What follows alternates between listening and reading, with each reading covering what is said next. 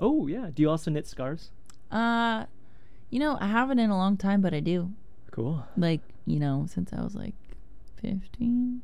Oh, wow. But yeah, I maybe will this season. I'm getting really, really back into knitting hardcore. It's like really nice to have warm wool on my hands all the time, like while I'm knitting. Yeah, are you, I don't think this is getting off topic, but we'll be done here soon. Question for you. Are you one of those people that will knit or crochet while you're actively like hanging out in a group with people or watching a movie as a way to like engage your different part of your brain and engage your hands? Yes. Okay. Yes. Cool. And absolutely. When I first encountered that in my young adulthood, I remember thinking like, is this rude? Do I feel like this person's obnoxious? But oh, wow, interesting, because they're not being fully present. Yeah. Interesting. I don't feel that way anymore. I feel like I'm still being fully present when I do it. I agree. I think that's something that I eventually did learn, which is like, oh, it's not like they are looking at their screen or talking to me with their AirPods in their ears. Oh, that gets to me. Yeah. Yeah, that one's annoying. But yeah. Cool. Yeah, it's like drawing while you're talking to someone too. Like, I don't know. I like having... But even drawing, you're looking at your paper, not the person, whereas it's true. Folks that I've met who knit or crochet, they're like able to keep eye contact. Yeah. They're able to do it like second nature. So it's really neat. Yeah, it's like muscle memory. Yeah. It is a fun time. And I hope you're having a fun time listening to X-Ray FM, KXRY Portland at 91.1 and 107.1 FM. And in Nehalem, Wheeler, Manzanita, and Rockaway Beach at 91.7 FM. Streaming online everywhere at xray.fm. Radio is yours. I wonder if I will ever memorize that. I'm never going to because I read it every time. Right there on our station window. Uh-huh. I don't know if you grew up with a cell phone or not, but I didn't have a cell phone until I was 18, and so I remembered like 15 people's phone numbers. Yeah. And now I can barely...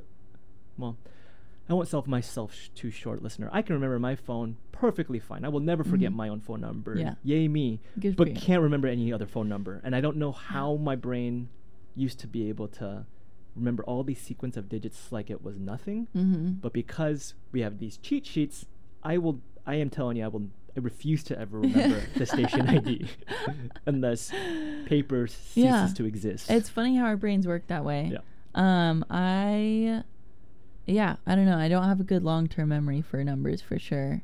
I got a phone when I was like 13. So yeah, I've never had to really remember numbers, except for I will always remember my dad's phone number and my phone number and my mom's phone number and my sister's phone number. So actually, yeah. That's really sweet. Yeah. Like the fact that you can still remember their digits even though you have an address book on your phone that can immediately access them is still pretty impressive to me. What if your phone dies though? Or you just lose it somewhere and or just throw it into an abyss, because I've... Game over then. That's what happens. It's over. Right. If my phone battery is always so low constantly.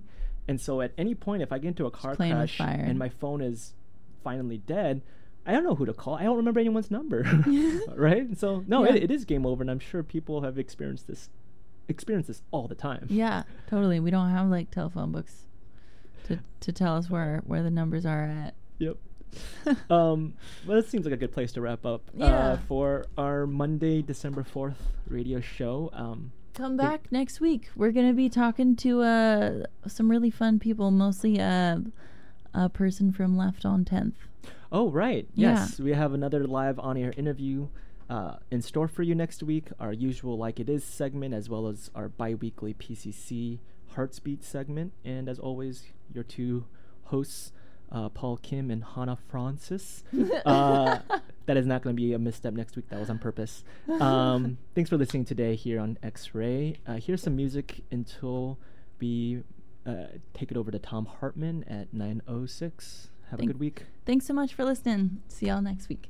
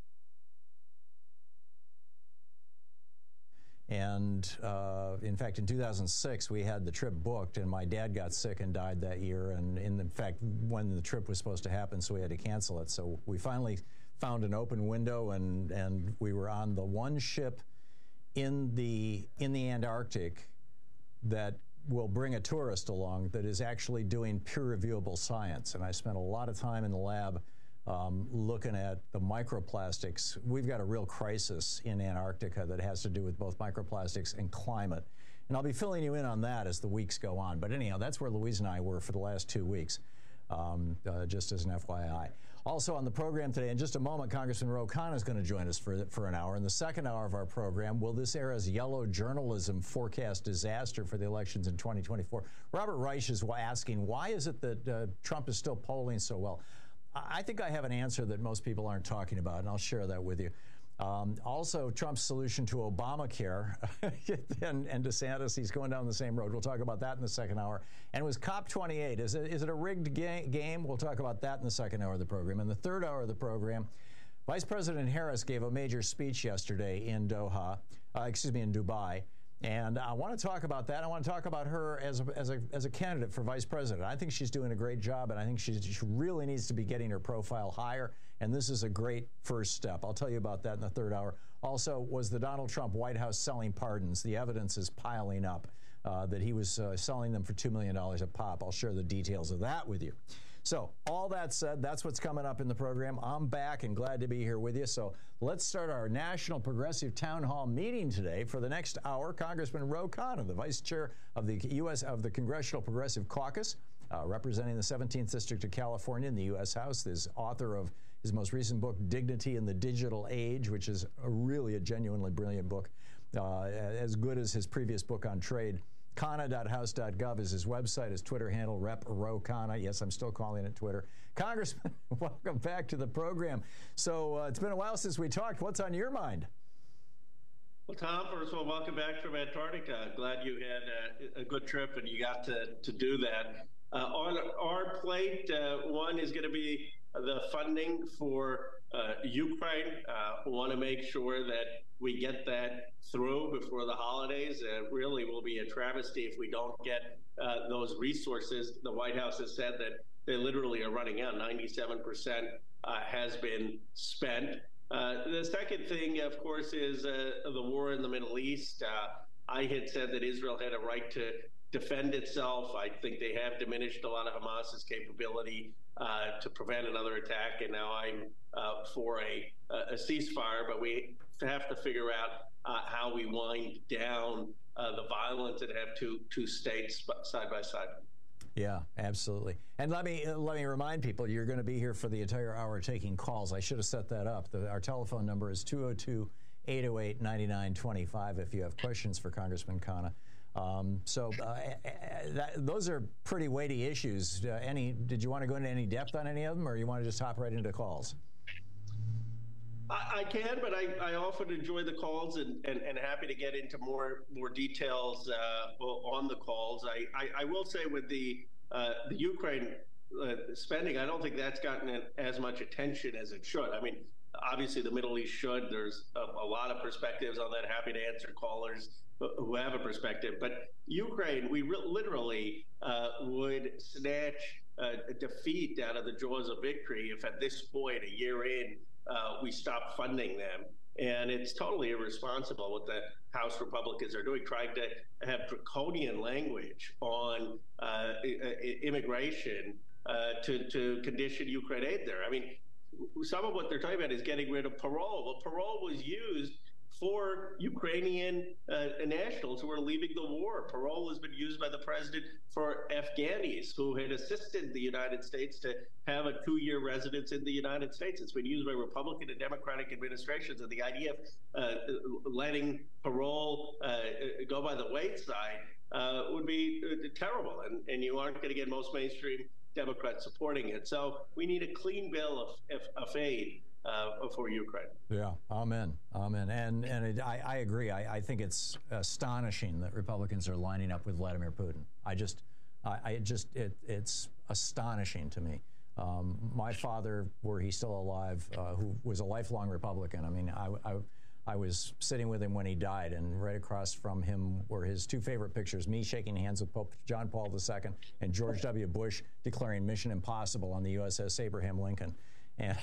And he would be horrified by this party right now. It's just astonishing. All right, let's pick up some phone calls. I didn't know you met the Pope. That's a pretty big deal. Oh, yeah, I wrote a book that apparently he or somebody very close to him read, and this was back in 1998, I think it was, and we were living in Vermont, and this fax comes in that says His Holiness Pope John Paul II would like to have a private audience with you, and here's the date and time, and blah-de-blah-de-blah. And it was like 9 pages long, and all these restrictions on how you have to behave there. And I thought it was a joke. We went, but they flew us over to London or to Rome, or I flew us over. And we got a private guided tour of the Vatican from one of his top assistants. And then we went up to Castle Gandolfo, and there was a concert that night. And then I had a private meeting with him, Louise and I, actually. Wow. So, yeah. Well, I've never been summoned by the Pope, so that's a pretty remarkable thing, especially Pope John Paul, who had played such a historical role well, this was my book on climate change. So, which was kind of surprising. But in any case, that's kind of another story for another time.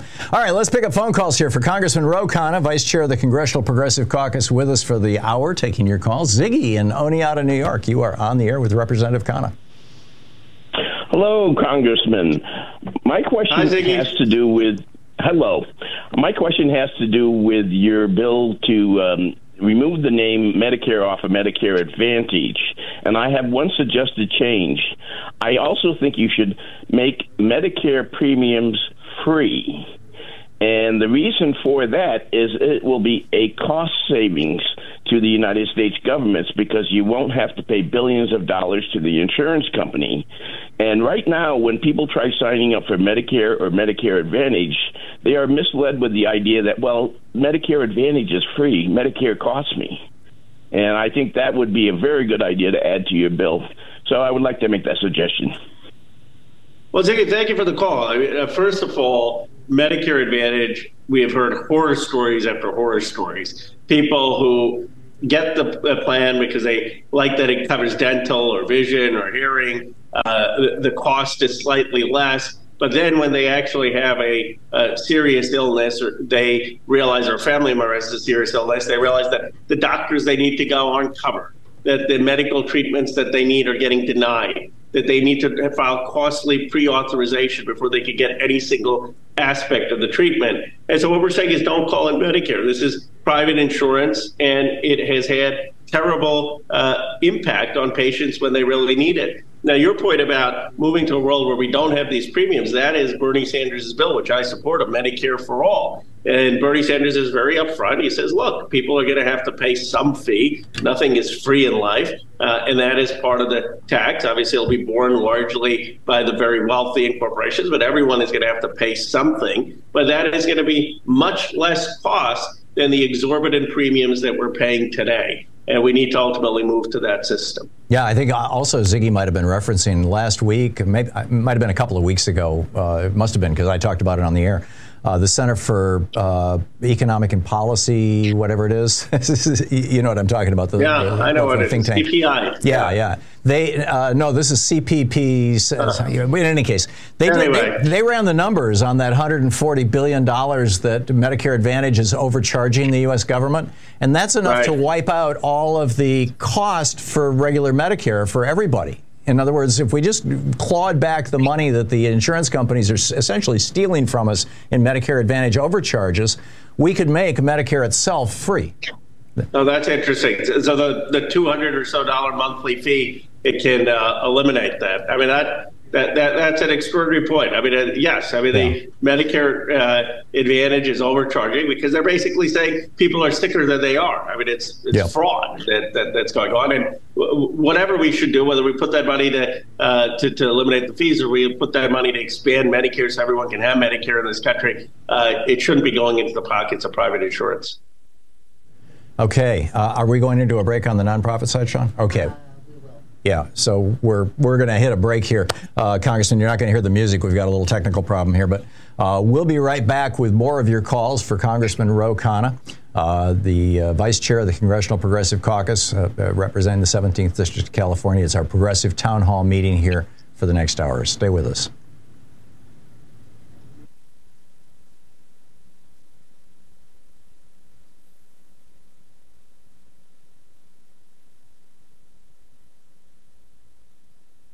We've got 10 seconds before our automation system catches up with us here, so please bear with us. And Congressman, my apologies. It always seems like the gremlins sneak in on the weekends, and here we are on Monday. But I should be hearing some audio shortly. Okay. I still hear no audio. You're live. Oh, I'm live. Yes. Yeah, okay. So, we're back. You mean on the other side of the bumper? Okay. So, Congressman, all right, we'll continue taking the phone calls. I'm sorry, I got Glenn in Kalama, Washington. You are on the air with Congressman Khanna. Excuse me. Say, I want to ask you a question about AI being used by legislators such as yourself to help write the Democratic platform, or at least write up legislation to add to bring up the subject of what to put on the Democratic platform. You know, the Heritage Foundation is already interviewing people to come to the federal government, and what is it, Schedule F or something like that. So I was thinking, we need to react real quick and maybe use AI to write legislation. You know what the subjects could be? The ones that Tom brings up. There's at least 12 or 13 so-called rants that are worth legislation, Okay, Glenn, so, let's get his thoughts on this. Go ahead, Congressman. Well, Glenn, I'm reminded of the old Gandhi quote that the truth is as old as the mountains and hills. And so in terms of the Democratic platform, I'm not sure for the actual principles we need AI to tell us that healthcare is a human right and we need Medicare for all, that we should have a living wage, that we shouldn't have a defense budget that goes to $1 trillion, that people should have the opportunity to work. But I think where AI can help is, let's say we have Medicare for all, and we say, okay, tell us how we can convince people that Medicare for all is good, not just a healthcare for a human right. And AI may tell us, you should point out to folks that it's good for small business because it's going to lower their payroll. You should point out it's good for entrepreneurship because more people will be able to have jobs. So I think we could use the tools of AI to help make the arguments, but the values are ones that we've had for a long time. That difference between values and policy and positions and things is something that I think a lot of Democrats, the Republicans, have been very good at basically founding everything in values. Congressman Pocan has talked before about we need to be talking more about values. Yeah, because that's what moves people, right? I mean, when you sit around, you're talking to your family, you're in your daily life, it's all about values. It's about respecting each other, love, caring, compassion. It's rare you get into a policy conversation. And so I think we have to speak about what moves people. What moves people is not Medicare for all. What moves people is that everyone in this country should have a human right of health care, that we shouldn't have people going into debt or falling sick and not having treatment. So we start with that basic value, which you probably get 90% agreement. And then you say, this is why we need Medicare for all. Too often we skip that first step. And that's the step that really grabs people. I think maybe it's because people just assume, Democrats anyway, we understand our values so well we don't feel the need to proclaim them. But, Republicans have been talking about smaller government and God and stuff like that forever. You're right. I mean, I think it may be that we just assume that everyone should believe in the dignity of every human being, and everyone should believe that every person has the opportunity to pursue the American dream. And so we get to the fast forward, here's how we do it, here are our plans. And we don't first say why those plans matter and have that in language about America that people can identify with. Amen. We'll be right back in 60 seconds.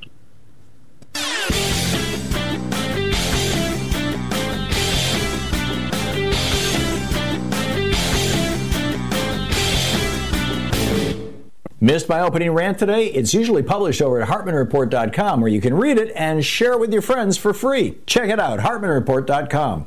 From Los Angeles to Columbia, South Carolina, from Birmingham, Alabama to Baltimore, universal basic income programs are chalking up proof after proof of their viability. Basically, just giving people, low-income people, poor people, somewhere between $500 and $1,500 a month, no strings attached, is lifting people out of poverty, getting them back on track, getting them into solid middle-class jobs, helping their children tremendously. This works. Now, we don't have to do UBI in the United States. We're the only developed country in the world that doesn't have a national health care program. Health expenses are whacking a lot of low-income people. We're the only developed country in the world that doesn't have free college education. Education expenses are whacking people. There's a lot we could do. We can subsidize housing. We can subsidize food. We do that with food stamps. We could expand it. There's a lot we could do to benefit from this. There's a whole report about that over at hartmanreport.com. Check it out.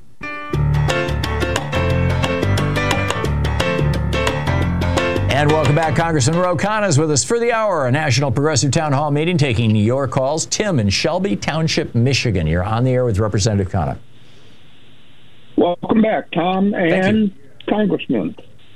Does the quorum prevent the Democratic caucus from going after the Republicans and stating outright that they're a party of Putin when they are preventing additional aid to Ukraine? Tim, no, I think we can point out, as Tom did in the beginning of the show, that the policies that they are supporting are basically pro-Putin. I mean, this is not spin or sensationalism. You have a situation where Zelensky, despite all odds, has managed with his people, the Ukrainian people, to hold Russia back. All experts thought within 6 weeks, 8 weeks, Putin would be in Kiev, and really the United States needed to prevent them from going into the Baltic states or Poland. Zelensky has done this, and he's done it in large part because of the aid, the weapons, the funding that we and the Europeans have given to him. And now you have a large part of the Republican Party that wants to stop the funding, and that will mean that Putin can continue to march into Ukraine. And if it's that simple, so stopping the funding is by definition supporting Putin's objectives. Morris in Long Beach, California. You're on the air with Congressman Khanna. Hey, good morning to everybody within the sound of my voice. The weather is beautiful out here. Congressman, congratulations on your wife's success with the stock market. Congressman, I got a compound question for you. Number one, President Carter once referred to Israel as being an apartheid country. Can I get a yes or a no in terms of do you agree with him? And also, have you heard about progressive candidates having their funding cut short by Jewish communities who speak out against what the Zionists are doing over there in Israel? And I'll take your comments off the air. And good morning, Tom. You're a bad man.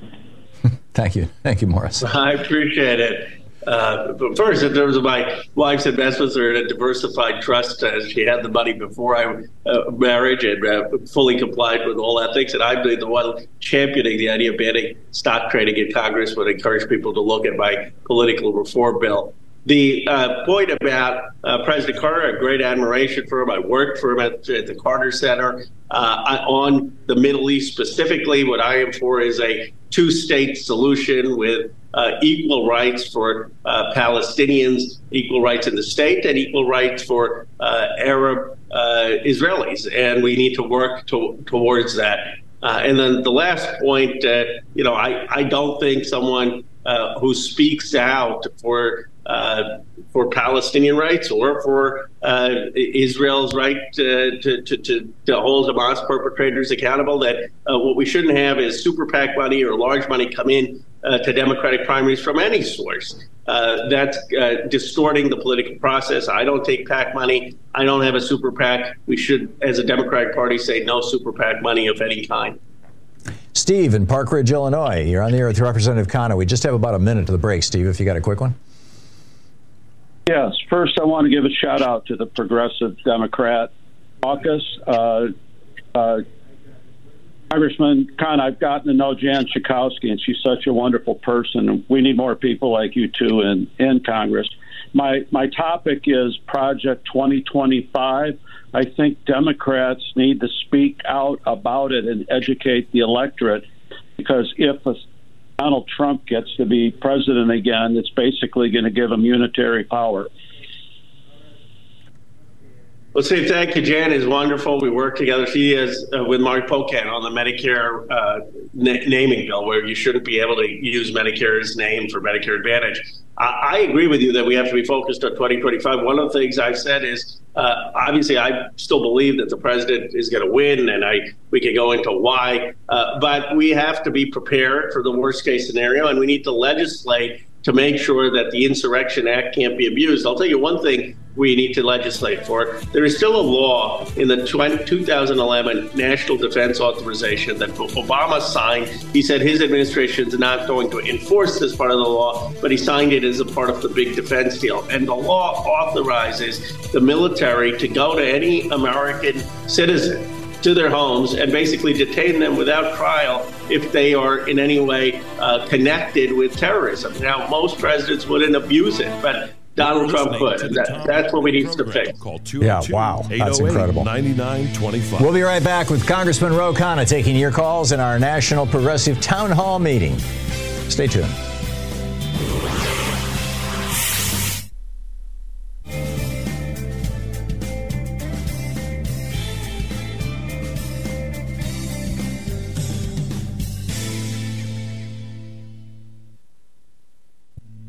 This is the Thom Hartmann Program.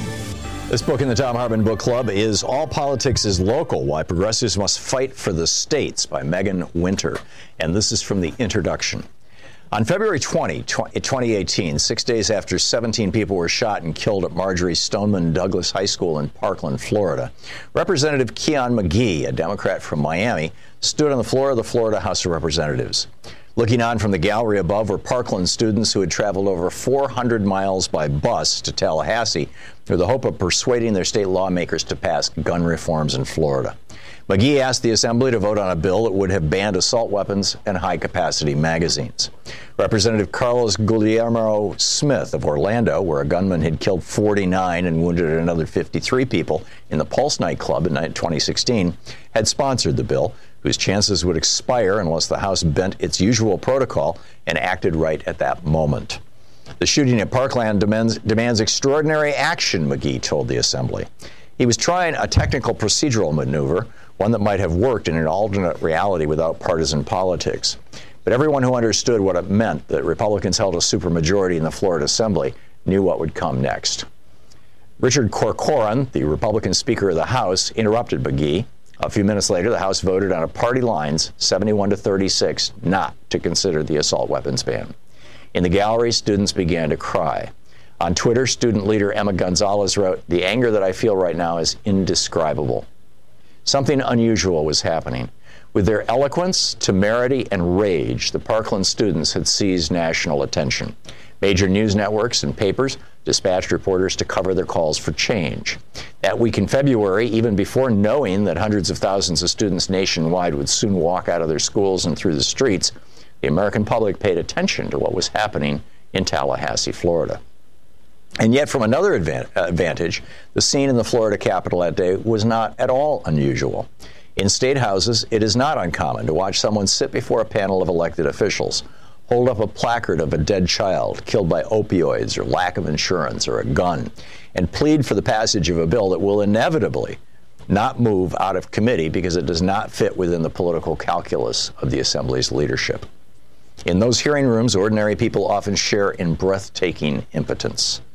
3 weeks before the Parkland students arrived in Tallahassee, for example, the Florida Senate Judiciary Committee discussed the Rule of Law Adherence Act, which would have required all local government officials, explicitly including employees of the state university system, to turn over information about immigrants to federal immigration officials. The bill was similar to those shopped around the country by the American Legislative Exchange Council, ALEC, an organization that since the 1970s has written experimental conservative state legislation. ALEC's corporate members included GEO Group, the largest provider of detention services for Immigration and Customs Enforcement, ICE, and a major donor to Florida Republicans in Donald Trump's presidential campaign.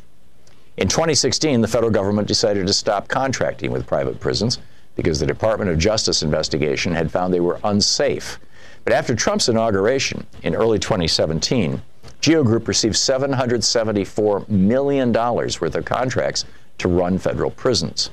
On January 30th, 2018, the day that the Florida immigration bill was considered in Tallahassee, so many people showed up that the hearing room reached capacity. Muslim students and Latino farm workers and their teenage children who had traveled hours to testify against the bill were not allowed into the packed room. Expressionless, they watched the proceedings on a television mounted in a hallway as Florida Senator Aaron Bean stood at the podium and said that his bill means criminals will be kept off the streets. The bill did not advance in what counts as a victory, in part because in 2011, immigrant rights groups staged weeks-long protests in Tallahassee to oppose a bill modeled after Arizona's 2010 law that allowed police officers to ask for immigration papers if they suspected someone was undocumented. The Florida legislature didn't pass a new aggressive anti-immigration law until 2019, when it gave the state the power to sue local law enforcement that refused to detain people according to orders from federal immigration officials.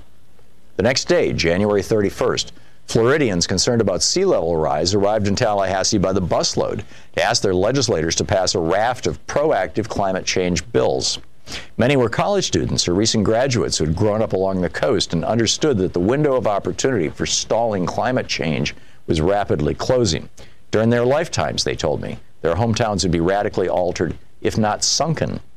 By the end of the legislative session that March, none of the bills they wanted were passed, even though just 10 years ago it was all but mandatory for both Democrats and Republicans in Florida to at least make overtures about the need for proactive environmental laws. Similar scenes play out in hearing rooms across the country, usually unrecognized by the American public. Beneath the tumult of the Trump presidency, state lawmakers have largely kept their course. As ALEC's own website explained in 2017, quote, state legislatures around the country have made significant progress passing bills on issues such as immigration, policing, and health care, even as Republicans in Congress and President Trump have struggled to make similar progress at the federal level, end of quote.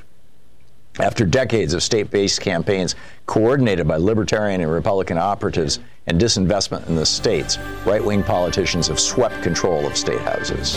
All politics is local.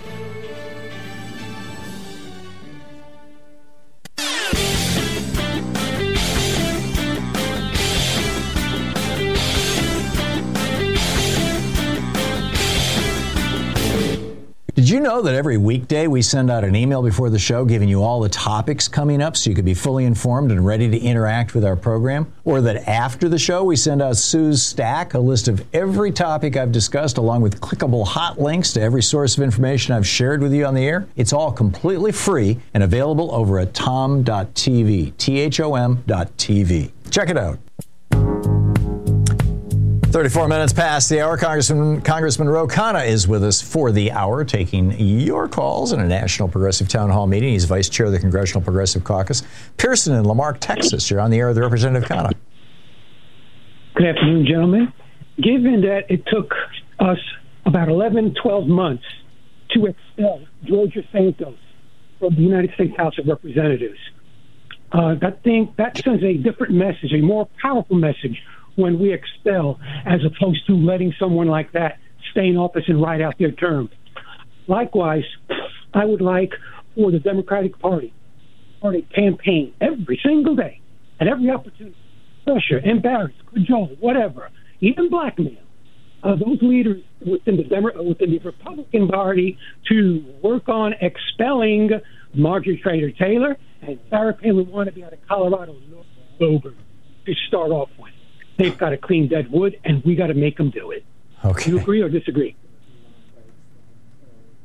Well, look, I voted to expel George Santos. It was an important vote. I agree with you. It should have been done a long time ago. There was not enough pressure on Republicans. I'm not for expelling people without some due process. And in this case, I felt comfortable because there was an extensive ethics investigation and the report was pretty obvious of his guilt. But for other members of Congress, if before I would vote to expel someone, I would want them to have basic due process. Tim in Aloha, Oregon, you're on the air with Congressman Khanna. Yeah, well, I'd like to thank you for both the work you guys are doing, and I'm a pretty consistent listener. And A couple of things. One of the most relevant things right now is the youth vote in this country, and a lot of people really don't understand what's going on. So what needs to be done, we got to get Pocahontas out there with Stacey Abrams and Ensley and Newsom and O'Rourke and Buttigieg and get them out to talk to the 18 to 30-year-olds. It's one of the key elements, I think, to determining the future of this country. There's no question about it. And then there's one simple statement I think sums up the kind of the cultural history of not us but most of the world. It said, this was a quote from Thomas Gray in 1742, an English poet. He said, "Where ignorance is bliss, 'tis folly to be wise." And Jefferson followed that up some years later. He said, if ignorance is bliss, why aren't more people happy? That pretty much sums up what's going on in society, And one other thing, so you're familiar with your the Bay question, Area, Congressman, for the Congressman, Tim? Yeah. Why aren't we getting more Democrats of significant power out into the political system right now? Thank you. Well, I agree with you on the young person's vote. I also agree with you we need more surrogates, but it's not just about surrogates. Ultimately, these young people care about policy. We should never have approved the Willow Project.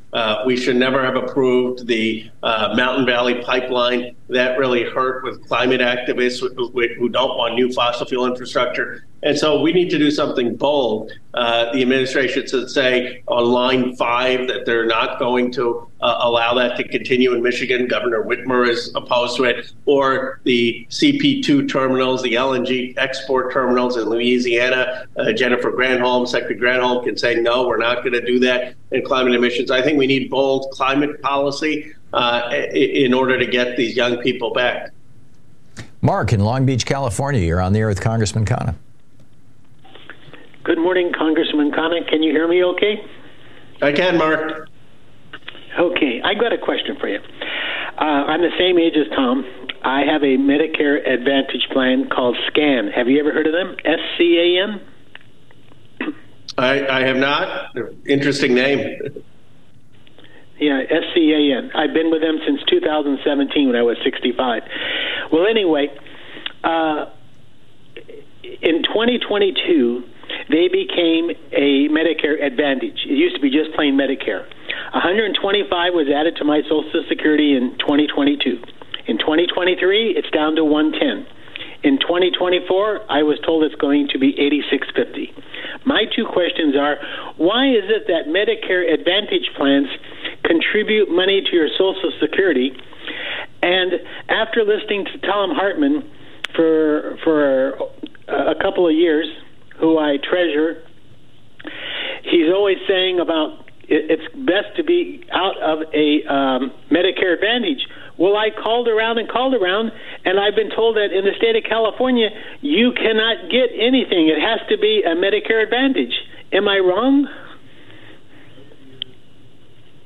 Well, you need to make sure that you're getting misinformation. You could be on Medicare, and this is the challenge for a lot of people in your situation, that they feel like the option is Medicare Advantage because of misinformation, and then they realize that the premiums are going up, or they aren't getting certain things covered. And what our bill, Mark Pocan, my, and Jan Tchaikovsky's bill is doing is saying, give people a choice. Don't confuse them. Don't call private insurance Medicare Advantage. Don't use the Medicare term. Well, now you've got Joe Namath on TV saying, call the Medicare hotline, the Medicare information hotline, as if it's like the official government hotline. And if you call that number, you're talking to a person who earns a $1,000 commission if they can sell you a Medicare Advantage plan.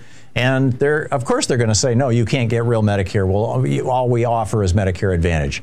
The thing to do is to call the actual office, Social Security Division of Medicare Services, right? Exactly. I didn't know about this hotline. I mean, that's really terrible. And you really have deception going on in the country, and the Medicare Advantage plans are ripping off taxpayers, as Tom pointed out, $140 billion. And at the same time, what to me is the most heartbreaking is patients who get a complication, diabetes, heart disease, cancer, and then are told they can't go see the doctors they need to, or certain medicines they need aren't covered. Yeah, or they get surprise billings and things.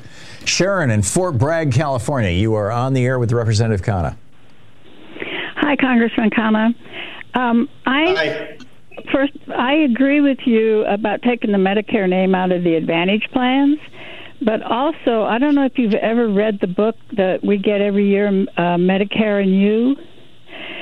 In there, I have not. Have you seen it? I have not, but tell me, please. Okay, if you get a copy of that book, because in there they advertise Medicare Advantage plans side by side with Medicare, and show you that it's more advantageous for you to get the Medicare Advantage plan. So the book that's being produced by the government is telling you to buy Medicare Advantage plans. This is absolutely true, by the way, Congressman. I get it, too. Everybody over 65 gets this book every year, and it lists, it's basically a government paid for. It's mailed out by the Center for Medicare Services, and it reflects what's on their website, by the way. And it basically is a massive promotion for Medicare Advantage, period, full stop. And it does not talk about any of the complaints about Medicare Advantage. And it's produced by the government. That's right. Well, I'm going to have them bring one of those books to my office, and that's outrageous. And that doesn't require congressional legislation. That can be just executive action that requires CMS to be more honest about how they're reporting Medicare Advantage, the pros and the cons. So thank you for raising that. That's why I love being on the show, Tom. I always learn something. Amen. Andrea in Boone, North Carolina, you are on the air with Congressman Khanna. Hello. Thanks so much for taking my call. Something that it's really puzzled to me is the fact that even though Joe Biden is such a successful president, and I do believe things are doing very well, why do you think people don't feel this way? Why do you think people don't think the economy is doing well? And why? How can Democrats change their message? Because I don't think things like the message is really coming across very well, and this is really concerning me a lot. Thank you, Andrea. Andrea, this is a big challenge. I mean, look, the working and middle class in this country has been devastated over the last 50 years. You have people who are struggling to pay basic expenses. Many of the Americans have credit card debt. The interest rates then are higher on that debt. Very few people who are young can afford to buy a house. Many see their rent going up. They're drowning in student debt. Some folks have medical debt. And so we can't just have a triumphalist message saying, look, we passed CHIPS, we passed infrastructure, we passed the American Rescue Plan. Things are going great. We have to meet people where they're at, which is to say the working and middle class of this country has not had a fair shot. But you know what we've done in the past 3 years is transform economic policy finally to care about them, as opposed to just having tax cuts to the very wealthy. And if we give President Biden 4 more years, we are going to get universal child care. We are going to put more money in the pockets of working families with the child tax credit. We are going to help reduce the burden of medical debt and student debt. And on the other side, they're going to just give these massive tax cuts to the wealthy. That's what Trump did. But I do think we have to meet people where they're at. David in Columbus, Ohio, listening to WGRN. You're on the air with Congressman Khanna. Hello, Congressman. I have a question concerning nuclear power. There's an ongoing disaster in Ohio, Portsmouth enrichment plant that's being decommissioned. But are you familiar with that? And I think the statistics speak for themselves as far as the number of cancer deaths and other problems down there. And it just doesn't seem like the federal government's being responsive. David, I'm not aware of that. I will look that up, and I think you should contact the local member of Congress there as well. But thank you for raising that.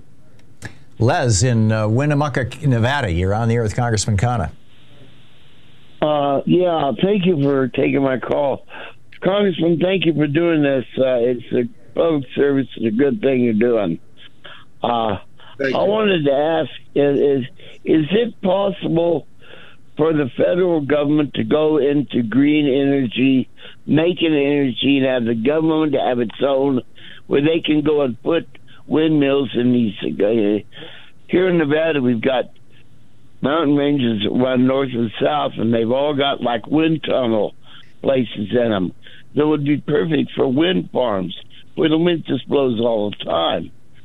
And I mean, we've got all this public land. Why aren't we using it to make power and make the power companies catch up and get away from this crap, nuclear energy and oil burning and all that? We need to go all green. Thank you, Les. Well, I agree with you that we should be using federal land where it makes sense to help build solar, help build wind. The IRA, Inflation Reduction Act, incentivizes it in big ways, but maybe in certain places where there is a lot of public land, it makes sense for the government to be part of the energy generation. So we need an all-of-the-above approach when it comes to renewable energy. And the price has fallen, by the way. The price of solar and wind today is less than the price of nuclear, which is why the real reason why you don't have an incentive for new nuclear plants. And we need to go all in on solar and wind and hydro, geothermal energy.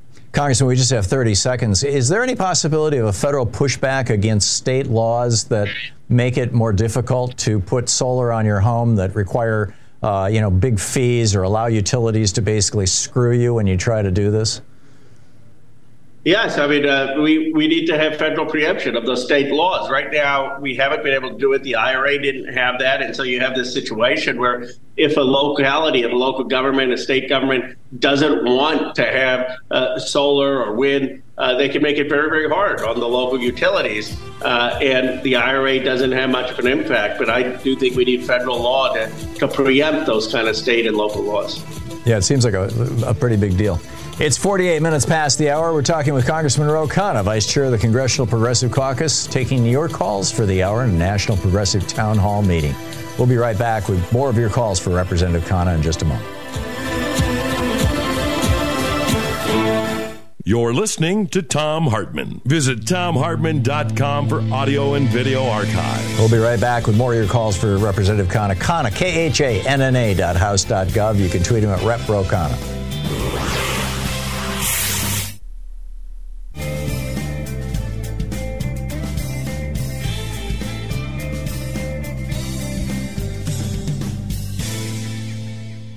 And welcome back. Alan in Seattle, you're on the air with Representative Khanna. Good morning, Representative Khanna. Morning. Good morning. The expulsion of George Santos kind of raises the question in my mind, and in general, when do Congress folks, when are they able to take retirement? And is George Santos, having been a former member of the Congress, does he get retirement? What benefit packages is he gonna receive, even though he was expelled? My understanding, and this is just based on, I think, a New York Times article that I read, is that he doesn't qualify for retirement benefits, that the only benefit that he has as a former member of Congress is that he can come onto the House floor anytime he wants. Once you've been a member of Congress, you retain the ability to come into the Capitol, to which he replied when asked by a reporter whether he'd do that as it's the last place he'd want to be. So, but I don't think he gets any of the retirement benefits. David in North Miami Beach, Florida. You're on the air with Congressman Khanna. Hey, y'all. Greetings, Congressman. Our local dialysis center just left for North Miami where the rent is lower. Is there a plan to help people donate kidneys? He has to be off work for 2 months, and no one has that kind of sick leave. Any suggestions besides basic income? Well, thank you for sharing that. I mean, this is why we need a sick leave policy in this country. We're paid sick leave. This is why we need paid family leave, not just if you donate a kidney, which is such a sacrifice in extreme case. I mean, even if someone's kid or parent is sick, we're one of the only Western democracies that doesn't have that. And we need to have that policy in place. And it, of course, should apply if someone is an organ donor. There we go. Ruth in Maple Grove, Minnesota. You are listening on AM 950. You are on the air with Congressman Khanna. Oh, hi. I just had a comment about the woman who called up about Medicare and You booklet. Well, my husband just got, he used to work for the post office, and he got this post office retiree newsletter, and in it has listed Medicare, and then it says Part A, B, and then for Part C, it lists Medicare Advantage, and the couple of things that it says is it's a Medicare-approved plan, and then it goes on to say you'll need to use doctors who are in the plan's network. It says may have lower out-of costs than original Medicare, may offer some benefits that original Medicare doesn't cover, like vision, hearing, and dental. I think that not only that just the Medicare government handout or send-outs, but also some of these other agencies. See, I mean, it doesn't quite promote it, but I just wanted to bring that to your attention because that might be another place that gets a little bit of your concentration on taking care of that. Thank you very much. Thank you, Ruth. Thank you, Ruth.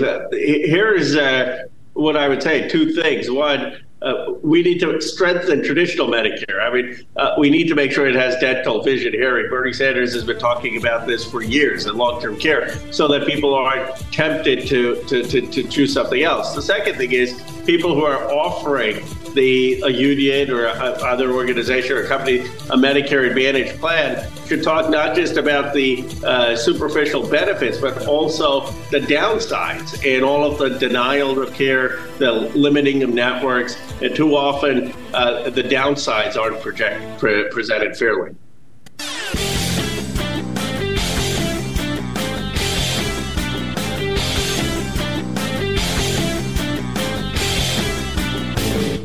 Hey, thanks so much for sharing our program and for reaching out to our stations and sponsors and letting them know that you're listening. It really means a lot to us. So Vivek Ramaswamy, during the first Republican debate, was laying out his vision for America. And by the way, he was the number 2 guy in the debate, according to the Washington Post, in which he was arguing that we should basically do away with all of our federal agencies. Really, virtually all of them. Just shut them down and make them go away.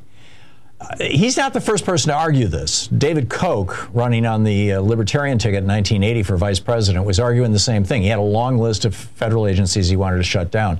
This is not an uncommon thing among billionaires, and Ramaswamy is a billionaire.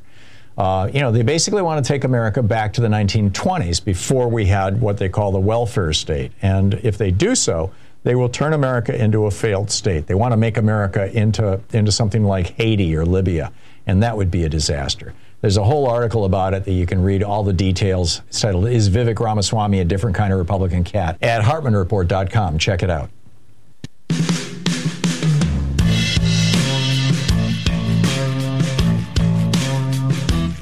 We're talking with Congressman Mark Pocan today. Excuse me, with Congressman Ro Khanna.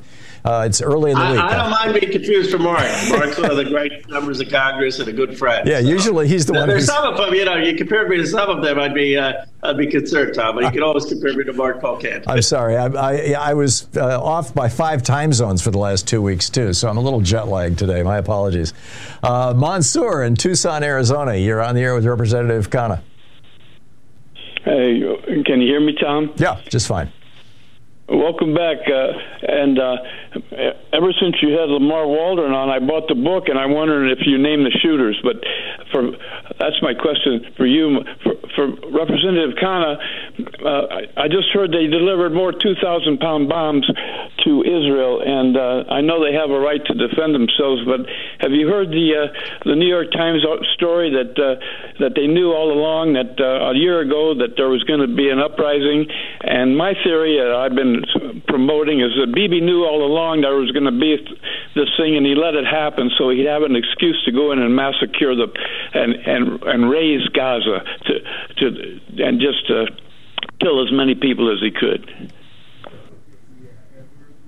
Oh, Mansour, I think there has to be an investigation into whether there was negligence. I can't imagine that it was intentional, and I don't think we should be engaging in that kind of conspiracy theory unless there was a actual evidence and investigation. But what I will say is At this point, Israel has significantly diminished Hamas's capability, especially in northern Gaza.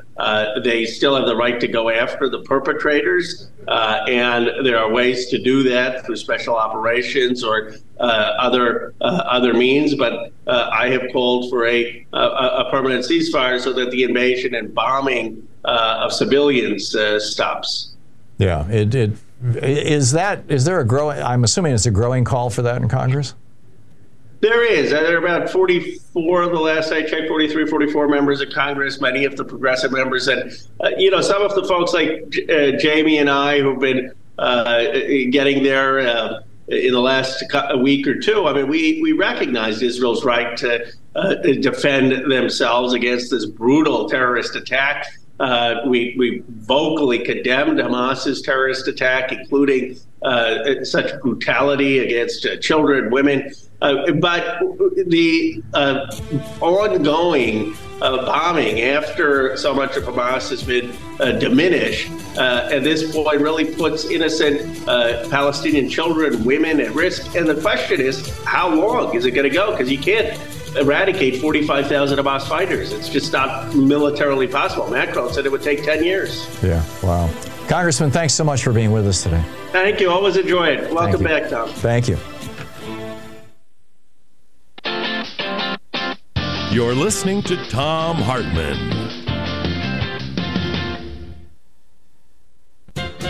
As a writer, I get stuck every so often straining for the right words to tell my story. Over the years, though, I've learned when to quit tying myself into mental knots over sentence construction, instead stepping back and rethinking where my story is going. This process is essentially what millions of American working families are going through this year, as record numbers of them are shocking bosses, politicians, and economists by stepping back and declaring, "We quit." Most of the quits are tied to very real abuses that have become ingrained in our workplaces over the past couple of decades. Poverty paychecks, no health care, unpredictable schedules, no child care, understaffing, forced overtime, unsafe jobs, sexist and racist managers, tolerance of aggressively rude customers, and so awful much more. Specific grievances abound, but at the core of each is a deep, inherently destructive executive suite malignancy, disrespect. The corporate system has cheapened employees from valuable human assets worthy of being nurtured and advanced to a bookkeeping expense that must be steadily eliminated. It's not just about paychecks. It's about feeling valued, feeling that the hierarchy gives a damn about the people doing the work. Yet, corporate America is going out of its way to show that it doesn't care. And, of course, workers notice. So unionization is booming. Millions who were laid off by the pandemic are refusing to rush back to the same old grind, and now millions who have jobs are quitting. This is much more than an unusual unemployment stat. It's a sea change in people's attitude about work itself and life. This is Jim Hightower rethinking where their story is going and how they can take it in a better direction. Yes, nearly everyone will eventually return to work, but workers themselves have begun redefining the job and rebalancing it with life.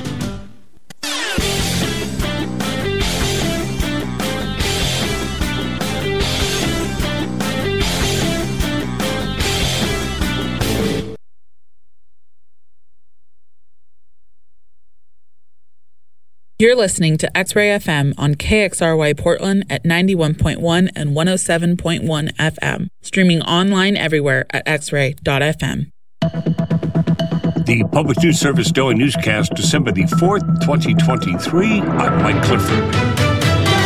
First to New Hampshire, where gun safety advocates are urging the governor there, Chris Sununu, to back policies proven to reduce gun violence following a series of deadly shootings in the state. Advocates will gather this week to set legislative priorities for the upcoming session, including efforts to close background check loopholes and enforce extreme risk protection orders. Sandra Rice-Hawkins with Gun Sense NH, a project of Granite State Progress, says no community is immune to gun violence. They're not immune in Lewiston, Maine. They're not immune in Concord, New Hampshire.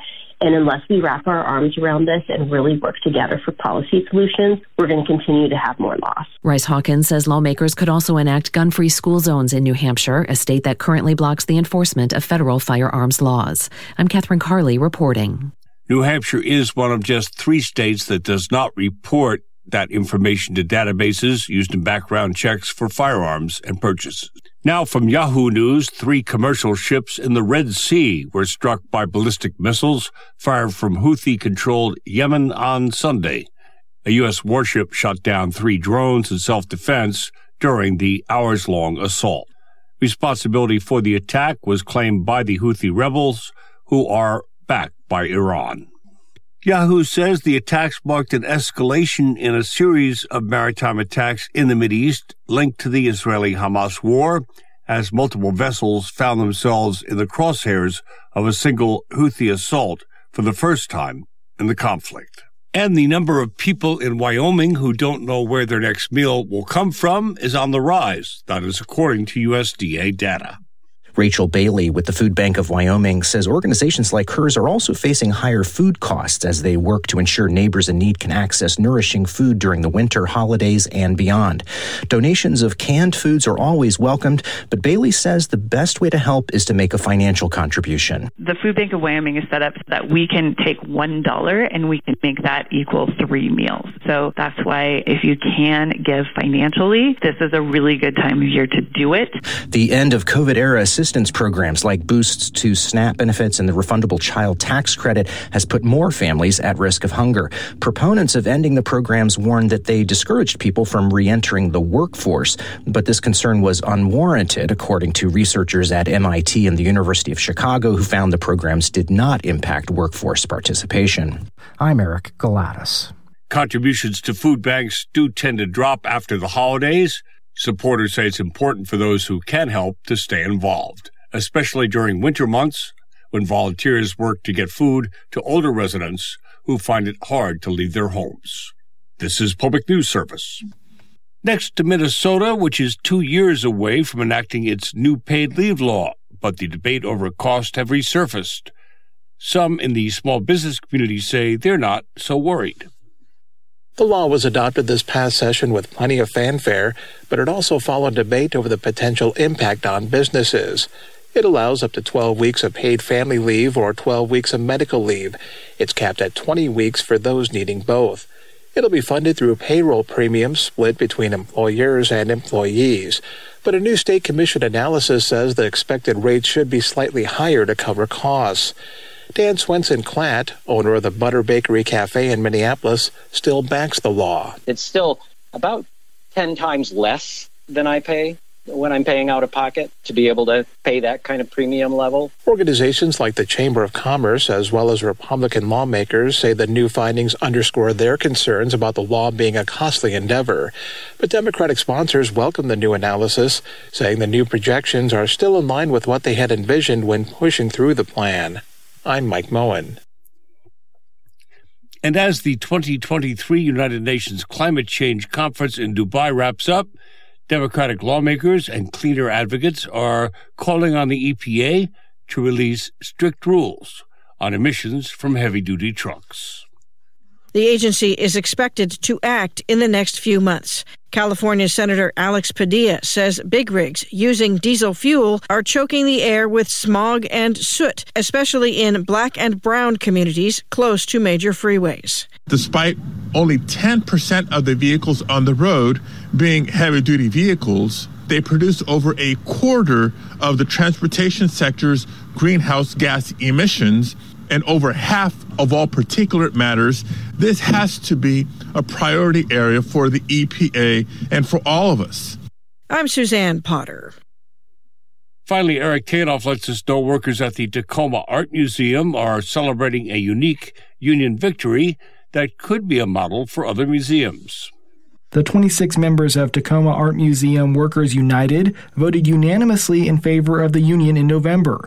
It's Washington State's first cross-department union in an art museum, although they're still seeking to include 2 security workers. Institutional Giving Manager Eden Redmond says they fought for an inclusive union because workers were experiencing similar issues museum-wide. The issues that workers were facing permeated across departments, and they permeated across experience levels and tenure, and they permeated across different generations of leadership.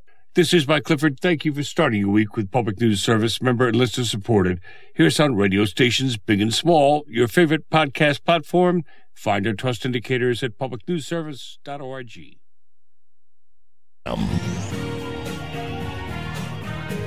And welcome to the second hour of our program.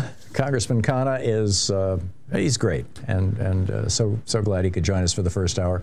But the next 2 hours, this hour and next, is you and me. So let's talk about a few things here. There were a couple of articles while Louise and I were in Antarctica. I was still writing every day. I can't stop. I don't know if, in fact, I even thought about writing an op-ed about this. You know, am I suffering from some sort of obsession? You know, that every day I probably spent an hour or so reading the news and catching up with the news sites that I follow and the opinion sites that I follow, and occasionally post at, you know, like Daily Kos and Common Dreams and Democratic Underground and whatnot. But is it that? Is it that I've become a screen addict?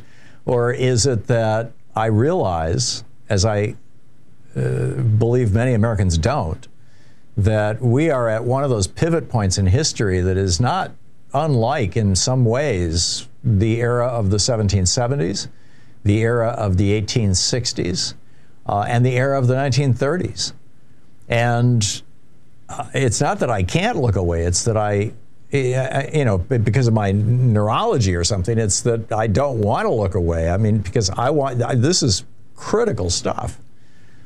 Which raises one of the pieces that I wrote. I published this on November 30th. I don't know what day of the week it was, but that was last week. I think it was Tuesday or Wednesday of last week. And I spent a couple hours actually writing, you know, just doing the research on writing this thing. I spent a lot of the day in my room working on this article because I thought it was so important. And in fact, I think it was probably one of the most important things I've read recently. So let me just run through my thinking on this. And it's asking the question, and what got me started on this is I subscribe to Robert Reich's Substack newsletter, which is brilliant. It's robertreich.substack.com, the former labor secretary. And he published a newsletter, I think it was on Monday of last week, that said, why are so many people prepared to vote for Trump? And then he had a little questionnaire where you can, you know, click a button to make your choice. And his choices were, are people voting for this wannabe dictator because of ignorance, because of anger or fear, because of racism or xenophobia, or because of Biden's age? And, you know, my take on it is those are all no doubt significant factors. But I think the biggest variable is something quite different in the American landscape right now that is that I have seen a transformation of in my lifetime. And I say this as somebody who worked in, and I'm talking about news, and I say this as somebody who has worked in news virtually my entire life. When I was 16, I got my first real job at WITL AM and FM, WITL AM and FM, Lansing, Michigan.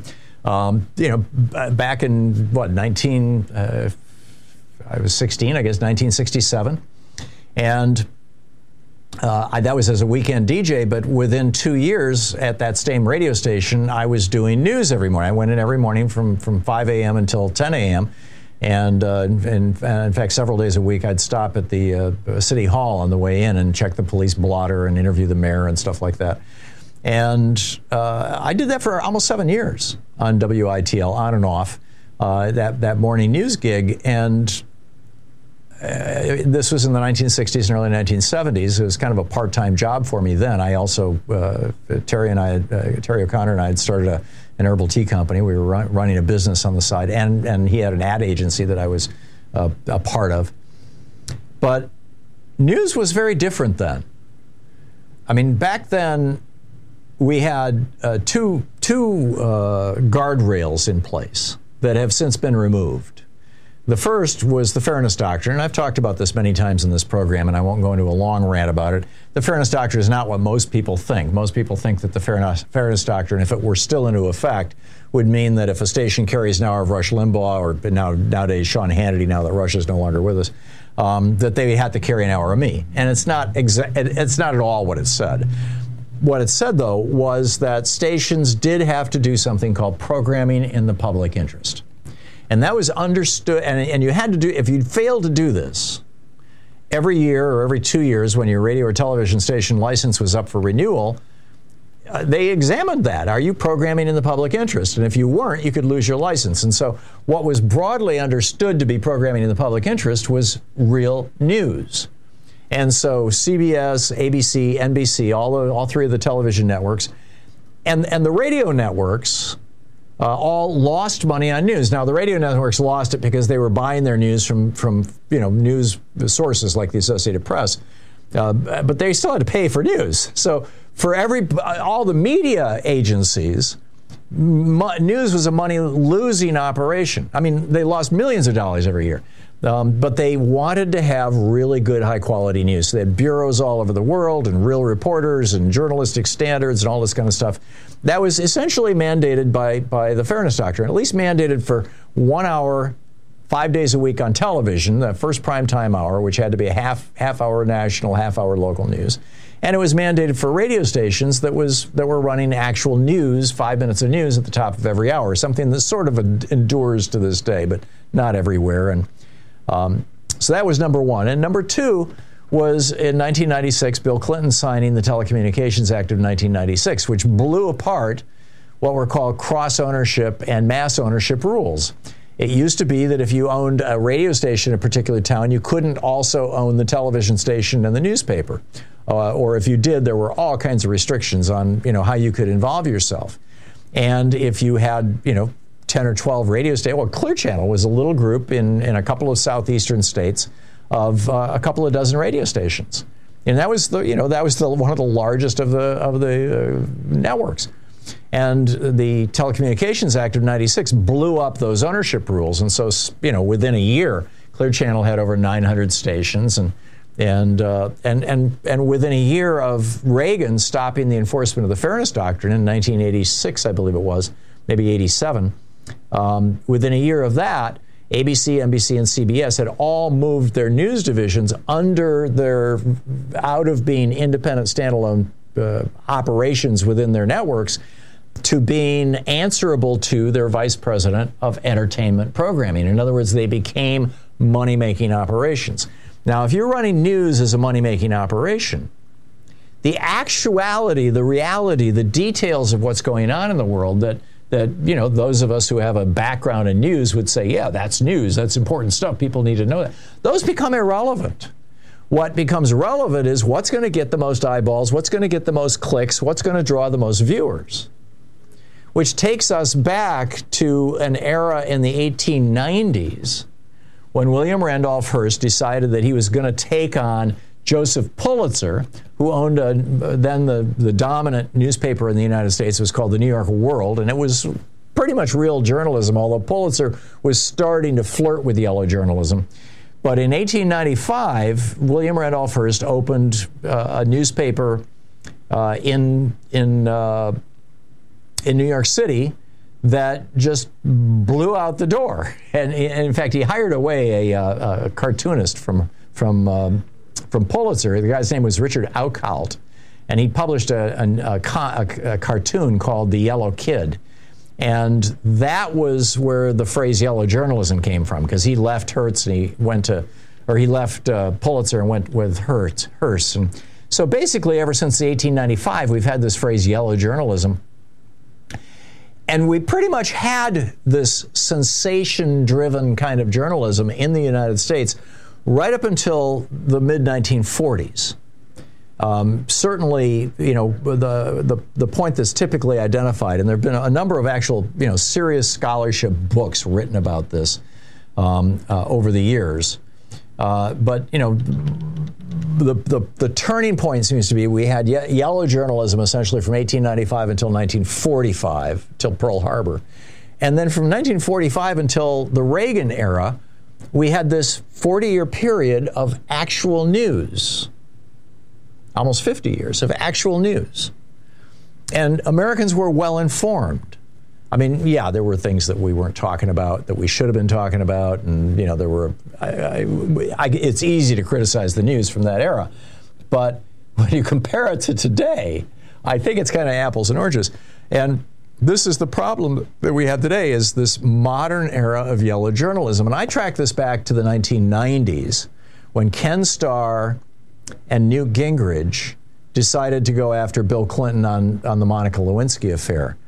And in part, they were able to do that because, Reagan had ended the Fairness Doctrine, and this was in the middle of the era when the 1996 Telecommunications Act was passed. Limbaugh's show went on the air in 1988. Rupert Murdoch's Fox News went on the air in 1996, same year as the Telecommunications Act. And what I would argue is that, all those things that Robert Reich was proposing are legitimate. People are upset and people are afraid, and people, all those reasons why they might vote for Trump, that they're uninformed. But my argument is that it's not any of those specific emotions. My argument is that it is our media itself. We are in an era that I would describe as a renaissance of yellow journalism, of the journalism from 1895 to 1945. And if you're old enough to remember the news prior to the mid to late 1980s, if you're old enough to remember the news in the 1970s and early 80s, and certainly the 60s, which, as I said, I remember well. I did for 7 years on the air every day or every weekday. If you remember that, then you know what I'm talking about. You know how different the news is today. You get, and it's like the media is incapable of like chewing gum and walking at the same time. We're all hearing about Israel and the Middle East. What happened to the coverage of what's going on in Ukraine? I mean, the fate and future of democracy in the world to a significant extent, in my opinion, depends on what's going on in Ukraine. Been no coverage of that. And this, but that's kind of a side note. Where I started with this is, why do people not think Biden's doing a great job? Why do people not think that the economy is doing great when the economic numbers now are better than they've been since the 1960s by most indexes? And I would argue because yellow journalism. If it bleeds, it leads. Yellow journalism cares not about what's going on, not about the facts, not about the reality, but about what's going to get clicks. What kind of headline is going to get the highest click-through rate so that they can display an ad to you? What kind of rant is going to get, is going to go viral on the internet so that, again, they can display an ad to you or increase their brand awareness and power? And we need to get back to real news in the United States. And frankly, I think the only way to do it is to shame the media. So start reaching out, comment on their comments, write the letters to the editor, let them know you want real news. This is the Thom Hartmann Program. 18 minutes past the hour. I'll be right back. Stay with us.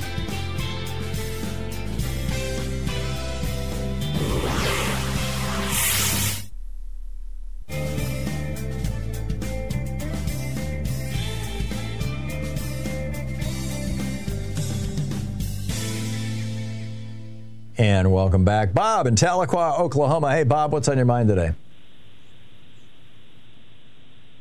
Bob in Tahlequah, watching us on Free Speech TV? Going once, going twice. Let's try Rob in Phoenix, Arizona. Hey, Rob, can you hear me? Yeah. Okay, good. I'm glad it wasn't a gremlin on our end. So what's up? Well, I first took my first journalism class in 1970, so my mentors were Edward R. Murrow and, of course, Ernie Pyle, who was in the so-called Pacific Theater. Yeah, so you know what I'm talking about. And, what do you think? Well, in terms of truth in journalism, I was wondering if you could define kleptocrat, plutocrat, kakistocracy. Oh, I think we're in one, or all three of them. Do you need definitions? I mean, were you asking if I'm familiar with the terms? If you're familiar with the term. Yeah, I am. And I think probably, in our business sphere, we are very much in a kleptocracy. In our politicals, in other words, corporations just robbing us blind because they can do it, in large part because Reagan in 1983 stopped the enforcement of the antitrust laws. That has now begun again in a small way. You've got Biden going after Google, for example, right now in court. But we need to go a hell of a lot farther. And in the 1960s, Buster Brown and Kinney wanted to merge, and the Supreme Court stopped that merger because they would have represented 6% of the shoe market. Now you've got, one company that represents 18% of the shoe market, based right here in Portland, Nike, or in Oregon. You bet. So, yeah. I got a question for you. So which, in order, which president placement was George Washington. You mean, how would I characterize the Washington administration? No, he's stated as being the first president. Right. Well, arguably. He was arguably the fourth, but yes. But he was preceded by 14 Continental Congress presidents who claimed that they owned the whole continent, or they laid claim to the whole continent, as they called themselves Continental Congress presidents. Well, yes and no, but I get that. But that was under the Articles of Confederation. We were not literally a federal nation at that time. I mean, you could say we were the United States of America, but. Are you familiar with Brigitte d'Avignon? No, I'm not. Well, 10 years ago, she made a video, and she researched Burke's peerage, and she researched over 490,000 DNA documents proving that on the maternal side, in 2010, that 43 out of them 44 U.S. presidents were direct maternal DNA of John Lackland Plantagenet, King of England, and also that at that time 34 out of 44 were direct paternal. Yeah, I remember DNA when that hit the news. You wonder to what extent that's true of all Americans. Charlemagne. No, Burke's peerage proves that they breed themselves, and you're rather sort of a bobblehead profligate. Come on, Rob. All right, I get it. Rob, thank you for the call. It's a conspiracy. Thank you. 22 minutes past the hour. We'll be right back. Stay with us.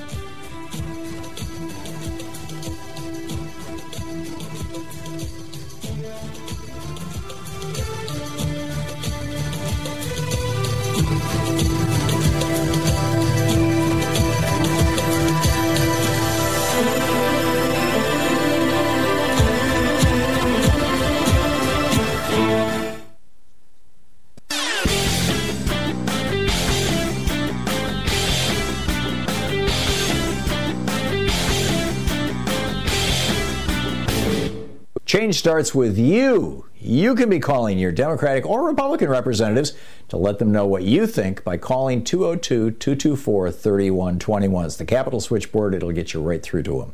So a lot of people are wondering, why is it in America that we can't have nice things? Why don't we have, the same things every other democracy has? Every other democracy in the world has a national health care system of some form, and everybody is covered. We don't. We've got 27 million uninsured people and over 100 million underinsured people. Why is that? Why is it that every other country in the world offers college education very inexpensively, if not for free, and for here you go to debt? Why is it that we've got our public schools crumbling and other countries are doing well? Why is it that we've got Medicare being taken apart by this Medicare Advantage scam and nobody will do anything about it? Well, it turns out the reason why it boils down to one thing, one Supreme Court decision, Citizens United, legalizing the bribery of our politicians. There's a whole rant about this over at HartmannReport.com. I think you're going to find it very, very useful. Check it out.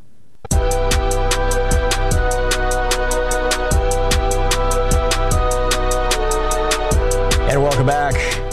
So just a couple of things here I wanted to share with you, and then I'll get to your phone calls. First of all, the president of COP28, Sultan Al-Jaber, has apparently in a private meeting, he made the comment that there is no way. Well, here's what he said. He said, I accepted to come to this meeting to have a sober and mature conversation. I am not in any way signing up to any discussion that is alarmist. There is no science out there or no scenario out there that says that the phase out of fossil fuels is what's going to achieve 1.5 degrees Celsius. Now, first of all, we're at 1.3. I mean, we surpassed 1.5, but it was a temporary thing associated with El Nino. But we're at 1.3 right now worldwide, on a kind of standard moving graph. And so, in one way, he's right that if we ended all fossil fuels today, we would still hit 1.5 because there's an overhang. And it takes a while for the fossil fuels, particularly the methane in the atmosphere, to break down and get flushed out and things like that, and for CO2 to get reabsorbed. But on the other hand, his language kind of diminished the whole idea of doing anything about it at all. And he's getting a lot of flack for this. And he's pushing back. But I find this concerning, shall we say, that the head of COP28 is also the head of the third or fourth largest oil company or fossil fuel producer in the world. Also, Donald Trump said that he had a solution to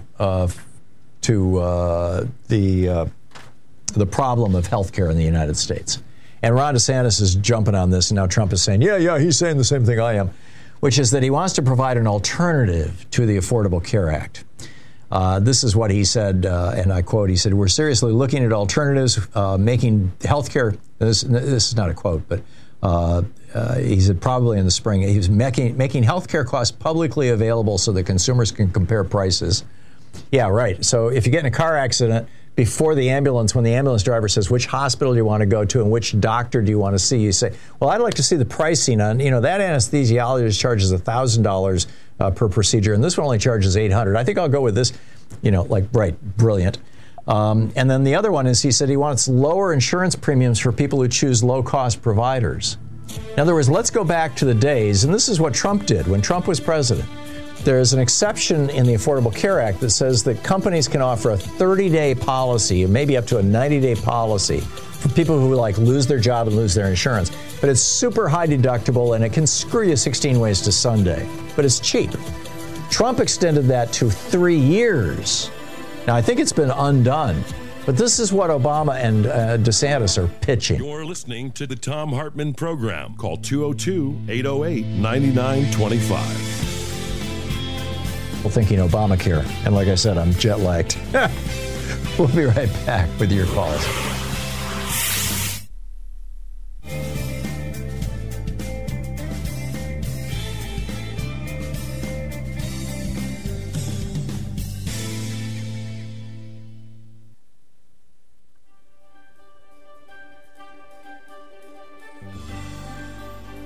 Our book today is Cyber War, How Russian Hackers and Trolls Helped Elect a President, by Kathleen Hall Jamieson. This is from the introduction. Imagine a strategy memo forecasting cyber attacks by Russian hackers, trolls, and bots designed to roil social discontent and damage the electoral process of a major party U.S. presidential nominee. Or, if she winds up winning, sabotage her ability to govern. Guaranteed payoff, no fingerprints, no keystroke record, no contrails in the cloud.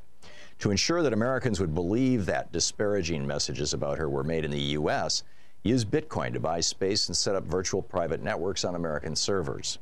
Distribute hacked content stolen from the accounts of her staff and associates through an intermediary, WikiLeaks. Use identity theft, stolen social security numbers, and appropriated IDs to circumvent Facebook and PayPal's demand for actual names, birth dates, and addresses. On platforms such as Instagram and Twitter, register under assumed names. Diffuse and amplify your attack and advocacy through posts on Facebook, tweets and retweets on Twitter, videos on YouTube, reporting and commentary on RT, blogging on Tumblr, news sharing on Reddit, and viral memes and jokes on 9gag. Add to the mix a video game called Hilltendo, in which a missile-trading Clinton figure vaporizes classified emails sought by the FBI. Employ online agitators and bots to upvote posts from imposter websites such as blackmattersus.com to the top of such subreddits as r/TheDonald and r/Hillary for Prison. Drive content to trend. To maximize the impact of your handiwork, use data analytics and search engine maximization tools built into social media platforms. To test and fuel doubts about the security of U.S. voter information, hack the electoral systems of the states. And throughout the primary and general elections season, seed the notion that if Hillary Clinton were to win, she would have done so by rigging the election, an outcome that would repay her assaults on the legitimacy of their leader's presidency with doubts about her own. Were she instead to lose, she would no longer be a thistle in the toned torso of the hackers and trolls' boss's likely boss. Every result but one produces a desirable outcome for the Kremlin. Outcome 1, Clinton is off the international stage. Outcome 2, she wins but can't govern effectively. Outcome 3, the former Secretary of State is elected and the country simply moves on, but the sabotage nonetheless has magnified cultural tensions and functions as a pilot from which to birth later success, perhaps when she runs for a second term. The only eventuality that damages the Russian cyber soldiers and their commander-in-chief is the fourth, in which, in real time, the cyber attackers are unmasked by a vigilant intelligence community, condemned by those in both major political parties and around the world, characterized by the media as spies and saboteurs. The Russian message is blocked or labeled as Russian propaganda, and when included in media accounts, the stolen content is relentlessly tied to its Russian origins and sources. None of that, however, happened. Instead, to the surprise of the Russian masterminds, as well as both Hillary Clinton and Donald Trump, he won the Electoral College, and with it a 4-year claim on 1600 Pennsylvania Avenue. Although countrywide she bested him by almost 2.9 million votes, he unexpectedly captured an Electoral College majority by running the table. By the end of the evening of November 8th, Florida, as well as Wisconsin, Michigan, and Pennsylvania were in his column. The ways in which Russian hacking and social media messaging altered the content of the electoral dialogue and thus contributed to Donald Trump's victory are the subjects of this book. To begin my exploration, this overview chapter will highlight key findings of the U.S. intelligence community, preview my focus on the hackers and trolls and the synergy between them, justify casting the Russian machinations as acts of cyber war, outline ways in which susceptibilities in our system of government and media structures magnified their effect, and note 5 presuppositions that will shape my analysis of the Russian trolls' work, and one that will guide my study of the effects of the hackers. Forming the backdrop for my inquiry are 3 reports on the Russian intervention in the 2016 presidential election. The October 7, 2016 statement jointly issued by the Department of Homeland Security and the Office of the Director of National Intelligence on Election Security. The January 2017 conclusion of the U.S. intelligence agencies, CIA, FBI, NSA, and the February 2018 Robert Mueller indictment of 13 of the Russians allegedly behind the social media intrusions. On a day that will live in campaign lore, as much for what didn't happen as what did, more on that in a moment, the first of the 3 revealed the following. The U.S. intelligence community is confident that the Russian government directed the recent compromises of email from U.S. persons and institutions, including the U.S. political organizations. The recent disclosures of alleged hacked emails on sites like DCLeaks.com and WikiLeaks and by the Guccifer 2.0 online persona are consistent with the methods and motives of Russian-directed efforts. These thefts and disclosures were intended to interfere with the U.S. election process. Such activity is not new to Moscow. The Russians have used similar tactics and techniques across Europe and Eurasia, for example, to affect public opinion there. We believe, based on the scope and sensitivity of these efforts, that only Russia's senior-most officials could have authorized these activities. That's from the report. The next report put a name to one of those senior-most officials and specified an intended beneficiary, Donald Trump. Cyber War is the book.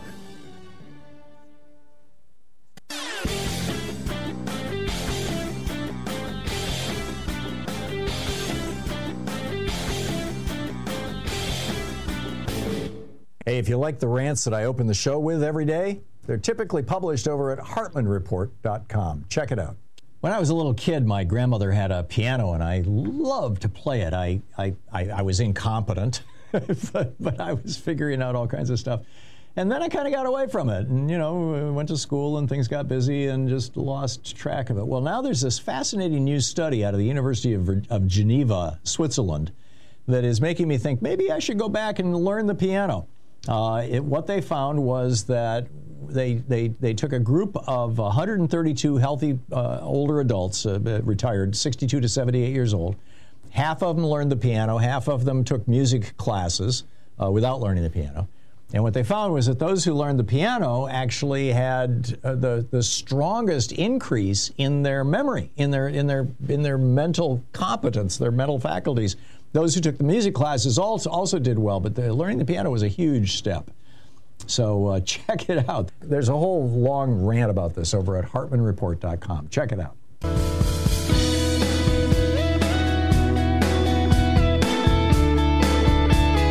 And welcome back. So let's pick up your calls. It seems like I've been gone so long, and yet at the same time, it seems like it was just yesterday. It's the funny feelings of jet lag and taking vacations. Malcolm in Bluebell, Pennsylvania. Hey, Malcolm, what's on your mind today?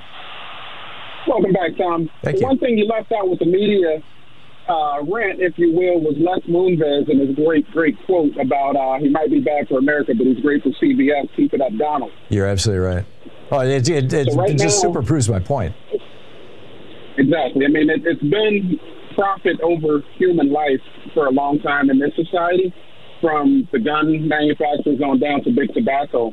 And so I don't see anything changing anytime soon with Citizens United and whatnot anytime soon on that faucet. But what I was calling about was when the senator was on there, Mark Pocan, a couple minutes ago, he mentioned that was Congressman Ro-Khanna.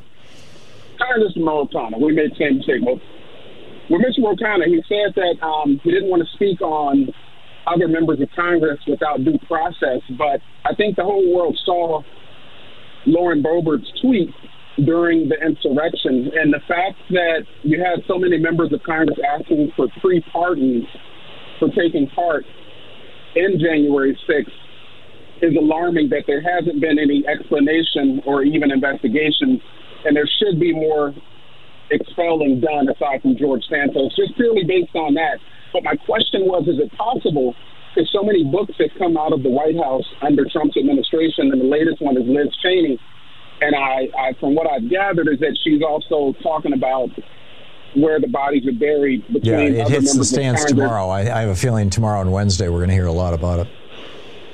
Right, so is that her book?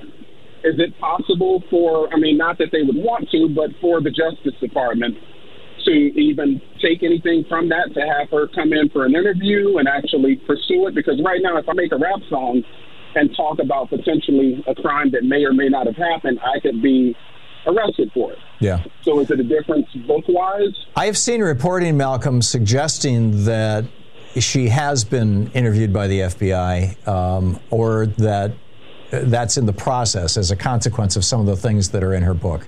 I've not seen any confirmation of it. I think the stuff I've been reading is more speculative, and I'm talking about in like New York Times, Washington Post kind of media. And with regard to the traitors in Congress, the half a dozen or a dozen people who explicitly asked Donald Trump for pardons. I think you've got, Scott Perry is kind of at the top of that list, and he's getting some renewed scrutiny. He's the guy who apparently tried to bring John Eastman into the Department of Justice in the White House. Right. And then Lauren Boebert tweeting, today is 1776, and by the way, here's where Nancy Pelosi is. She just left her office. The countless scores. Yeah. People that were later arrested. Yep. I don't know where it stopped. I do agree with the congressman that due process is important, and George Santos got that. But I don't think that the due process has to be a function of the court system. I think that the House. First of all, I would think that the House Oversight Committee would want to, which is theoretically has oversight over the executive and judicial branches, but it should have oversight over itself as well. I think that they should be looking into this. This is James Comer's, he's all going after, spending all his time now on Hunter Biden. The House Ethics Committee, that's where George Santos got his actual due process. I mean, they did an evaluative process. They called witnesses. They came to conclusions based on evidence. They issued a long report. It was completely bipartisan. The impeachment or the expulsion provision that was brought to the floor of the House was brought by the Republican chairman of the committee. But that committee is not going to look into any of these other members, sadly, right now. And I suspect when Democrats take the House back, knock wood, next year. It'll be January of 2025. But yeah, 13 months from now. If and when that happens, I would be surprised if the House Ethics Committee did look into those things, simply because they're so far in the past. And the immunity clause of the Constitution basically allows members of Congress to do just about anything and get away with it. I say that, sadly, but I do hope, Malcolm, that there is due process within the Department of Justice. And this recent reporting on Scott Perry, it causes me to think that maybe they're starting to look at members of Congress again. Maybe they're finding a spine, but I don't have any specific details. Malcolm, I got to move along. Thank you for the call. Good points all. Excellent points all. Paul in Ambler, Pennsylvania. Hey, Paul, what's on your mind today? Well, first of all, Tom, Dominus Vobiscum. I didn't know you were an honorary Catholic. Welcome back. Oh, thank you. The topic that I have in mind is the oligarchs and the oligarchy, and it's really a very long-standing form of social organization in the human history, going back thousands of years. And I think today what we need to understand is that the oligarchs all don't get along. They don't all have class cohesion.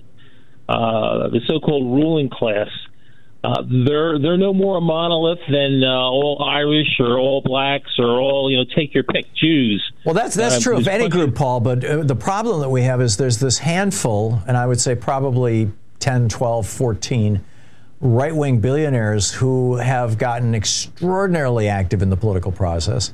And as far as I know right now, I mean, even the left-wing billionaires that we knew about, George Soros and Mayor Bloomberg, Tom Steyer, they're gone. They're doing nothing. And when they do something like, George Soros, I mean, a big grant for him is, $100 million. You're talking some of these right-wing billionaires on the right have literally put billion. I mean, the last election was a $12 billion election. Well, I would agree that is a problem. But what I'm trying to point out, just for example, concerning, let's take two big examples. Donald Trump. I don't think Donald Trump's going to make it onto a ballot, much less the White House. And the reason is he's under a political attack by a couple of states and the federal government. He's not going to survive that, and I mean politically. I don't mean in any other. In other words, you think that the 14th Amendment's going to keep him off the ballot? Is that what you're saying, or do you think that he's going to start losing primaries? I think that's a part of it. But what's more importantly is he's under political attack. He could be going to jail. It's going to dismantle the oligarchs that are looking to not have our society ripped to pieces. It's not a very profitable society. The Koch network has now. And it's, people say it's just Charles Koch, but it's not. There's a group of a little over 100 high net worth individuals, and I'm guessing probably the majority of them are actually billionaires, who get together twice a year or used to anyway, with the Koch brothers, and have considerable influence, and they pool their money through these dark money pools. There's several of them that are basically untraceable, and they're huge in the Republican politics. And they've all now dumped, or at least that network, which I think is very powerful, says that they've dumped Trump and they're going with Nikki Haley. Although I'm not sure that she's going to be that much better. She has committed, as far as I know, actually maybe she hasn't committed, but she hasn't turned down the Heritage Foundation's Project 2025, for example. Well, I'm not saying that there's a less evil Republican candidate out there than Donald Trump. I'm just saying you need, not you personally, I mean, obviously you have a very long history. We're both older and we have a longer perspective. What I'm saying is right now, I don't think Trump's going to survive. He's under severe, legitimate political attack. But not only that, even someone like Elon Musk, who is obviously he's on another side because his main business is electric cars, electric solar panels, the photovoltaic solar panels, and battery packs. And he's single-handedly dismantling the demand for oil in this country. I mean, this weekend I just spent $3.25 a gallon in the Philadelphia suburban region at Costco. And, after my give back, it's going to be like $3.11 or $3.12. The gasoline prices are crashing, and some of the reports on the Business Channel are actually voicing what the real issue is. It's called demand destruction. Yeah. Not only are there electric cars, there's many more hybrid cars, and they get 50 to 60 miles a gallon. Yep. People just aren't buying enough gasoline.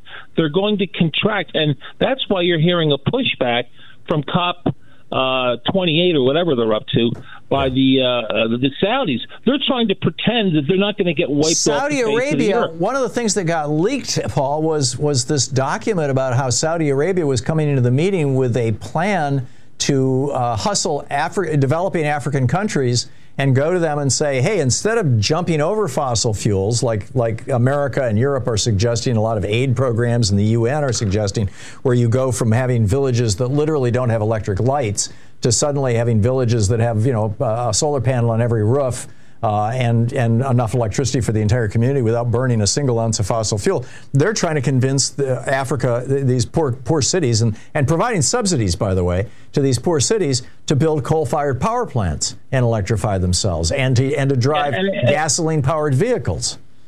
Yeah, and it's not going to work. And the reason why it's not going to work, I'll give you a historic example, is the wireless cell phone networks.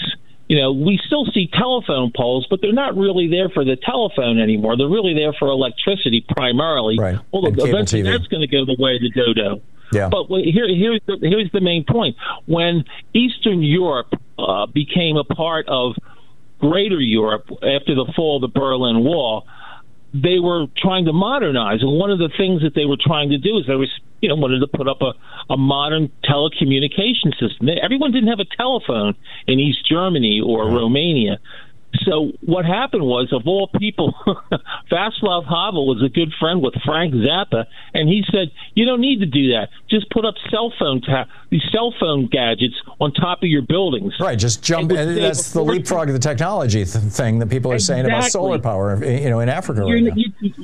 You can't sell to Africa what they're going to have, which is a multi-trillion-dollar infrastructure for coal and underground storage tanks for gas stations. It's not going to happen. Oh, they're subsidizing it, though. This is the Saudi plan. The Saudi plan is to go into these countries and say, we'll provide you with this. It's a rearguard action. They can say that all they want. I agree. It's not going to happen. Yeah, well, so we'll see. So what I'm saying is, we need to look at the people whose interests, are basically commensurate with yours and mine and the listening audience, and that would be people like Elon Musk with his factories for cars, for batteries, and for solar power. Except that the thing that he proved the thing that he proved at that Financial Times or New York Times or whatever it was, the meeting that was moderated by Andrew Ross Sorkin last week, I believe it was, where Elon Musk told Bob Iger of Disney to go F himself. Yeah. I think what he has demonstrated is that he has lost, he doesn't care. I think the guy he's got some psychological problems or some emotional problems from, growing up abused and also growing up in apartheid South Africa. He might, but Tesla is going on of its own inertia. It's no longer an Elon Musk project. It's bigger than him, and it's bigger than the fossil fuel industry. Yeah. They have a 10 million square foot factory in Texas that's going to be completely smothered in electric panels. It'll be self-contained.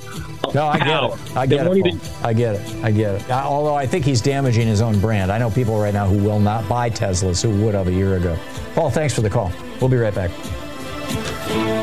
You're listening to Thom Hartmann. Visit ThomHartmann.com for audio and video archives. Speaking the truth, the multinational corporations, especially the oil industry, would really rather you didn't know.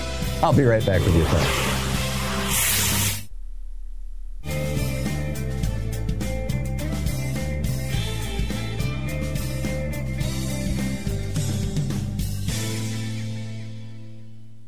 Back, Jake in Elizabeth, Pennsylvania. Hey, Jake, what's on your mind today? Good morning, Mr. Tom. I was just curious as to why people aren't, at least the public types people, aren't simply referring to Donald Trump as a bad-tempered 3-year-old. I think they're starting to, Jake. Chris Christie's been saying this song for a while. It seems to me like they're a little late getting 7 to the years party, late. I agree. 7 years late. Yep, but... he's anybody that's ever raised kids, they know that attitude. Oh, yeah. Yeah, he really is the spoiled brat of our time. I mean, you're absolutely right. Jake, thanks a lot for that. That's a great observation. Sean in Stamford, Connecticut. Hey, Sean, what's on your mind today? Well, first of all, welcome back. Thank you. And you were talking about journalism before, and you triggered a couple of memories of mine. One was that I remember in the 1990s where two of our local TV stations here in New York would run news stories about health and how crossing the street could be dangerous to your health. And it culminated in one where it goes, brushing your teeth can be dangerous to your health. And this trigger a huge response nationally. Like, what the was that? And it caused all this mass confusion. It was, I was like, I stopped paying attention because of that. Because, health is so crucial, and yet they're running these paranoid stories every 2 days or so. Yeah. It was insane. And then I remember back in 2005, I was going to take a trip out to Los Angeles with my girlfriend. And a friend of ours did this whole rant about what Los Angeles news would sound like. It goes, breaking news, so-and-so just woke up. We get there, we turn on the news the following morning, we're watching Good Day Los Angeles, and guess what? It was exactly what he did. Oh, really? It was personality driven. Well, it's it's a town that is. I mean, Los Angeles. An awful lot of the economy of Los Angeles is based in the movie industry and the television industry, the drama industry, as it were. So it's not a surprise that that's heavily covered. I mean, in Detroit, they talk a lot about the car industry. That's where I grew up. He'd never been there. He just did a whole rant in front, and we're letting our brains out. We get there, and it was like, he had exactly right. He was, and I told him, and he could not. He was 100% on the money. It was frightening. Yeah. Well, this is called being a company town, and but I think your larger point, though, is to the fact that news isn't talking about news anymore. They're talking about celebrity scandal and gossip. Is that the main point? Exactly. Yeah. And then, as my friend Leslie Simmons said to me years ago, who's from Long Island, he goes, the news is stupid. Yeah. Well, sadly, that is what has happened. We've seen a real dumbing down of the news. Most news stories are now written with an eighth grader, ability to read in mind, and or maybe 8-year-old. I think it's 8th grade. Yeah, she knows what she's talking about. I guess so. Sean, thanks for the call. It's 8 minutes before the hour. I'll be right back with more of your calls here in 60 seconds. Stay tuned.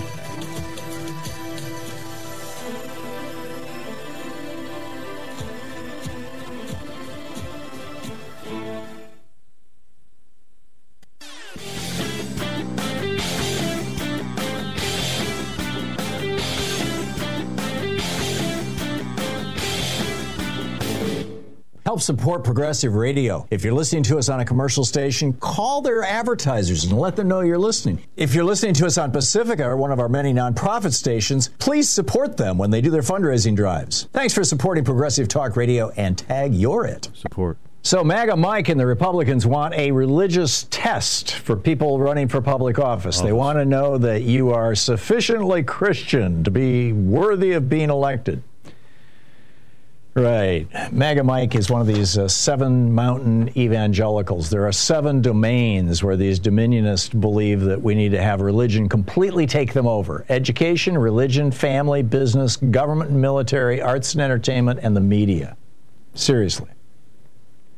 This is not what Jesus was preaching when he said, give unto Caesar what is Caesar, and unto God what is God's. This is the opposite, in fact, of what Jesus was teaching. It's the opposite of Matthew 25, where Jesus said the only way to get to heaven is by feeding the hungry, healing the sick, helping the poor.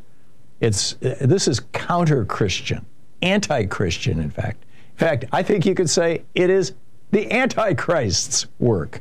There's a piece about it over at HartmannReport.com. Check it out.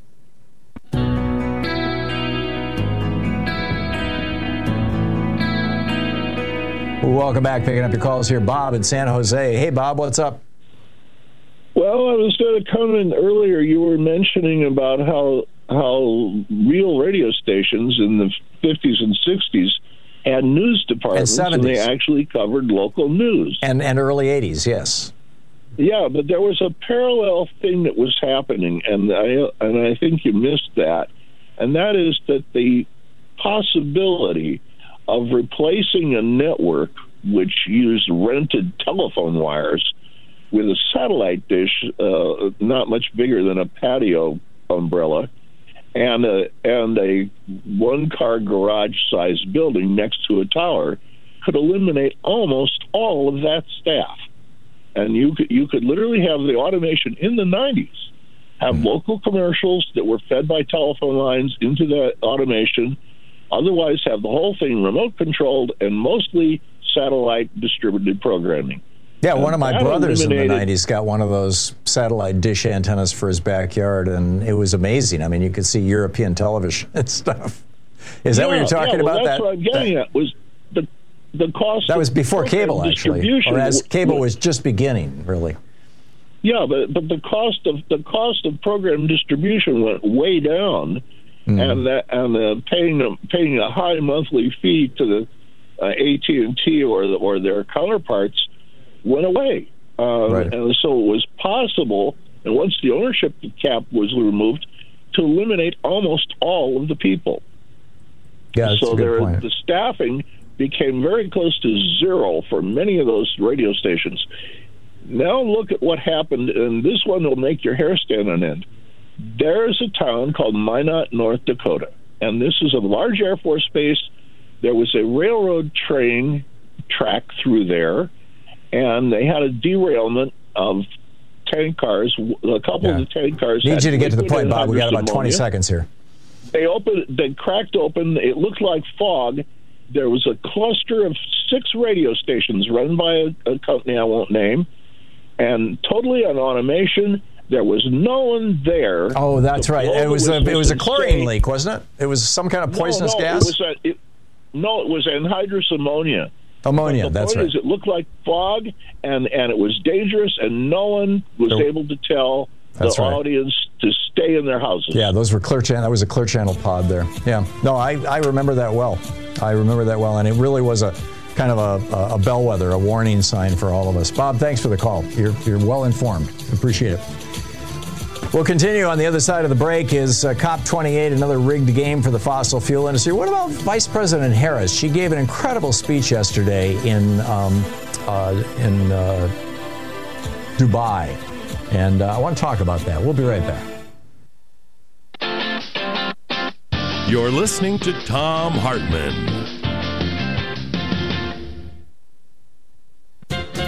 Is corporate ethics an oxymoron? Do you have to be a jerk to be a successful CEO? Is exploitation the only path to profit? The good news is that many companies, big and small, in the food economy are blazing a different path through Wall Street's jungle of greed, demonstrating that money and morality can be compatible. Texas supermarket chain H-E-B, for example, has drawn an intense loyal customer base by 1. Investing in good wages and benefits for employees, 2. Showing up in such emergencies as pandemics, hurricanes, freezes to give essential supplies and hands-on help, and 3. Being an involved and supportive neighbor to the hundreds of unique communities it serves. Also, Maine Grains is relocalizing the business of milling grain by working with local farmers who had been abandoned by global grain marketers. They're producing flours from heritage grains, boosting the local economy in the process. Then there's Bob's Red Mill, which also mills its products from diverse natural grains, and it's 100% employee-owned. These are part of a rising business alternative to the selfish profiteering ethic of Fortune 500 titans. Called certified B corporations, they definitely exist to make a profit, but they're equally focused on having a positive social impact, prioritizing fair wages, environmental protections, and healthy communities as core elements of their missions, even making those goals legal requirements of their corporate charter. This is Jim Hightower saying Ben & Jerry's and New Belgium Brewery are just a couple more of some 3,800 other businesses now organized as B Corps.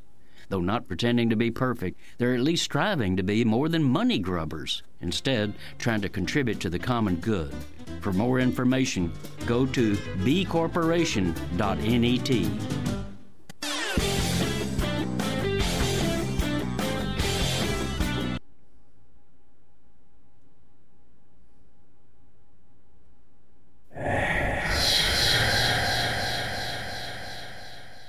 You're listening to the Thom Hartmann program right here on X-Ray FM, 91.1 and 107.1 on the FM dial here in Portland, and in Manzanita, Nehalem, Wheeler, and Rockaway Beach. You can find us on 91.7 FM and streaming online everywhere for your listening pleasure at xray.fm.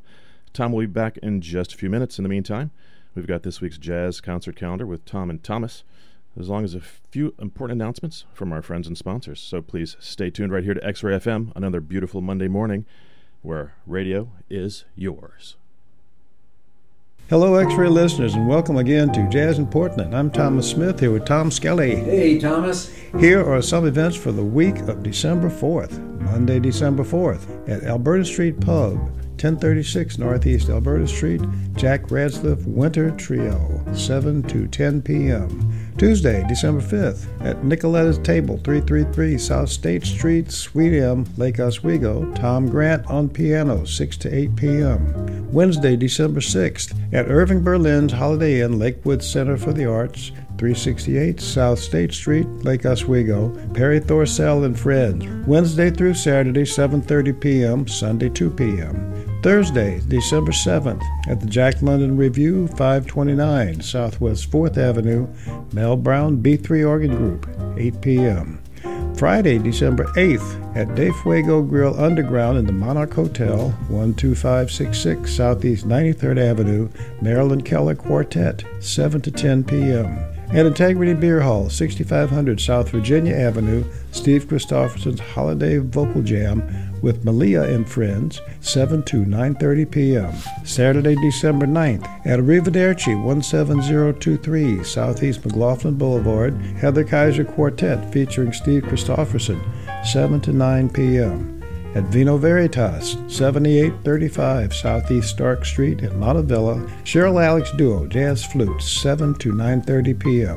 Sunday, December 10th, at Rue Claire Marketplace, 6716 Southeast Milwaukee Avenue, Paula Byrne Vocals, Mike Horsfall Keys, noon to 2 p.m. At Clyde's Prime Rib, 5474 Northeast Sandy, Ron Steen's Sunday Jam, 8 to 10:30 p.m. Stay tuned for more info on jazz in Portland and streaming online everywhere at xray.fm. Thanks for listening. Enjoy Portland music. Hopewell House is a 12-bed residential care facility in Southwest Portland for people on hospice looking for a home-like place to live their final days to the fullest. Residents have private rooms with outdoor views, and visitors and pets are welcome. Caring for their residents with compassionate presence, their aim is to transform the way we die. Hopewell House is proud to join other local nonprofits in this year's Give Guide under the health category. More information at giveguide.org. Support for X-Ray FM comes from the Hollywood Theater, Portland's nonprofit historic movie theater, showing classic, contemporary, and cult films every night of the week. Located at Northeast Sandy Boulevard in the heart of the Hollywood District. Showtimes and event listings at hollywoodtheater.org. X-Ray FM is supported by Slingshot Lounge. Located in Southeast Portland on the corner of 56th and Foster, Slingshot Lounge offers an expansive game room, scratch cocktails, and a craft kitchen with a full menu until 2 a.m. Happy hour available weekdays from 3 to 7 and brunch weekends from noon to 4. Slingshot Lounge, decentralizing Portland since 2007. I'm Dr. Anthony Lizowitz, and this is Climate Connections. In many parts of Iowa, wind turbines can be seen spinning above farm fields. These wind farms generate significant tax revenue for the counties where they're located. Alex Delworth of the nonprofit Center for Rural Affairs is author of a recent report on the impact of wind tax revenue in 3 Iowa counties, Story, Ida, and Marshall. He says the counties had various strategies for collecting and dispersing the funds, but all saw big economic benefits. Overall, wind tax revenue has allowed counties to increase funding to a number of essential services, make pretty high investment infrastructure improvements and pay for specific special projects without raising the tax burden on local community members. For example, Ida County has financed about $30 million worth of road and highway improvements. Meanwhile, the wind turbines in Marshall County have increased the tax base. Without the turbines, the property tax in their county would have increased by 22% to cover the same amount of services. So Iowa's booming wind energy industry generates a lot more than clean energy. The report shows it can also help support education, health, and infrastructure in rural counties. Climate Connections is produced by the Yale Center for Environmental Communication. To hear more stories like this, visit climateconnections.org. Support for X-Ray FM comes from P-Town Couriers, LLC, a local bicycle food delivery company delivering to the Portland metro area in an hour or less. More information and a list of local eateries they work with can be found at pdxccc.com. Support for X-Ray FM comes from North Coast Pinball, Nehalem's little pinball sanctuary, located on Highway 101 next to North Coast Mudworks. North Coast Pinball offers monthly tournaments and a selection of games from the 1970s to the present. Learn more at northcoastpinball.com. This is the 50th anniversary edition of Diet for a Small Planet by Francis Moore LePay. Diet for a Small Planet.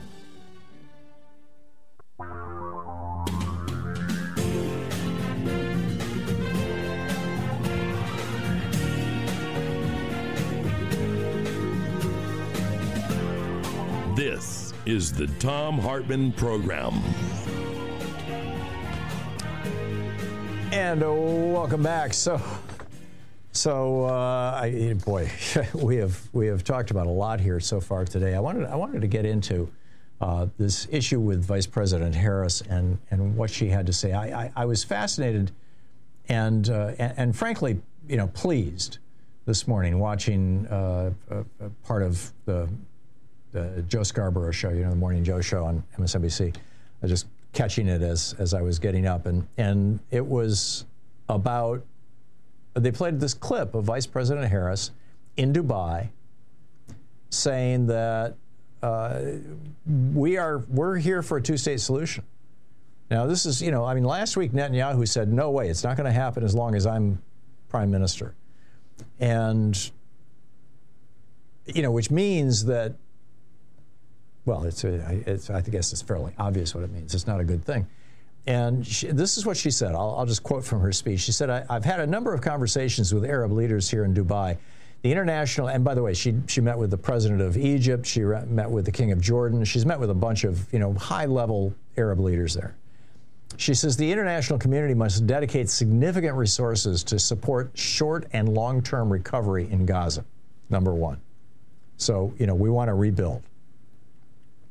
Which now you've got some of the hard right in Israel, not Netanyahu explicitly, but some of his supporters who are basically saying, kick them all out, take the land. I don't know where you're going to kick them to, but so anyhow, she's coming down strongly against that. Number one. Number two, she says the Palestinian Authority's security forces must be, in other words, the internal police run by the Palestinian Authority. Now, the Palestinian Authority does not control Gaza. They control the West Bank. And these are quite separate. Gaza is like, if Israel was the continental United States, obviously there's a difference in size, but if it was, Gaza would be California and the West Bank would be New England. I mean, that's how far apart they are. They're literally on opposite sides of the country. It's not that great a distance. You can drive it in a day, but that's what you've got there.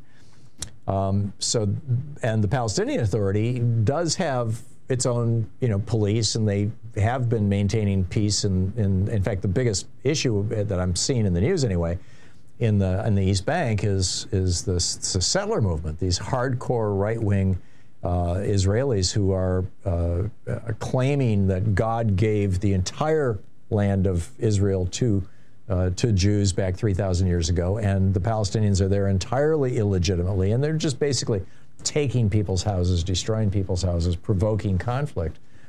And so she's saying no to that. She says, this is the second thing she said, the Palestinian Authority security forces must be strengthened to eventually assume security responsibilities in Gaza. Until then, there must be security arrangements that are acceptable to Israel, the people of Gaza, the Palestinian Authority, and the international partners.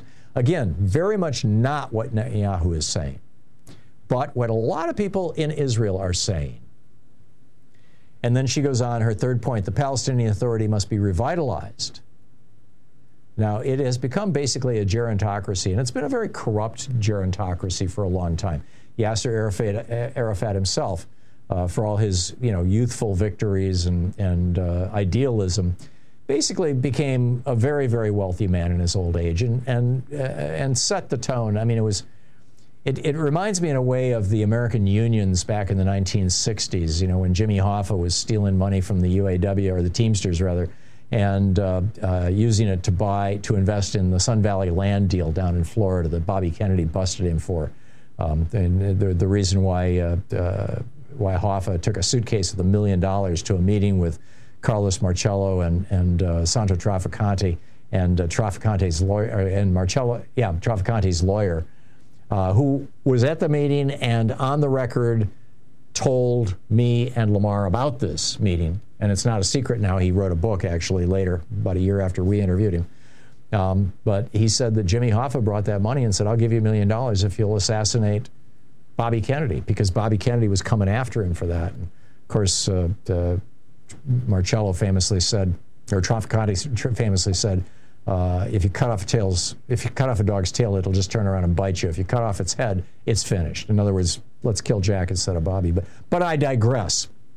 My point is that back then you had a lot of corruption in the unions in the United States, or at least some of the larger unions, and it didn't serve them well. It didn't serve the movement well. And that corruption has been flushed out now over the past 40 years. And you've got some real heroes as heroes of the union movement, Sean Fain being at the top of the list, the United Auto Workers. And I'm hopeful that the Palestinian Authority can follow a similar path on the West Bank and be empowered to take over Gaza as well. But they're not going to be able to do it without our help and without the help of the world community. And so that's what Vice President Harris is talking about here. When she says, and third, in fact, I hadn't finished the sentence, she says the third point is the Palestinian Authority must be revitalized, driven by the will of the Palestinian people, which will allow them to benefit from the rule of law and a transparent, responsive government. Now, first of all, this is the first COP meeting, I believe, or one of the first COP meetings, one of the few COP meetings that a president of the United States has not gone to. Instead, he sent Kamala Harris. I think that's a good thing. I want to see more of Kamala Harris on the world stage.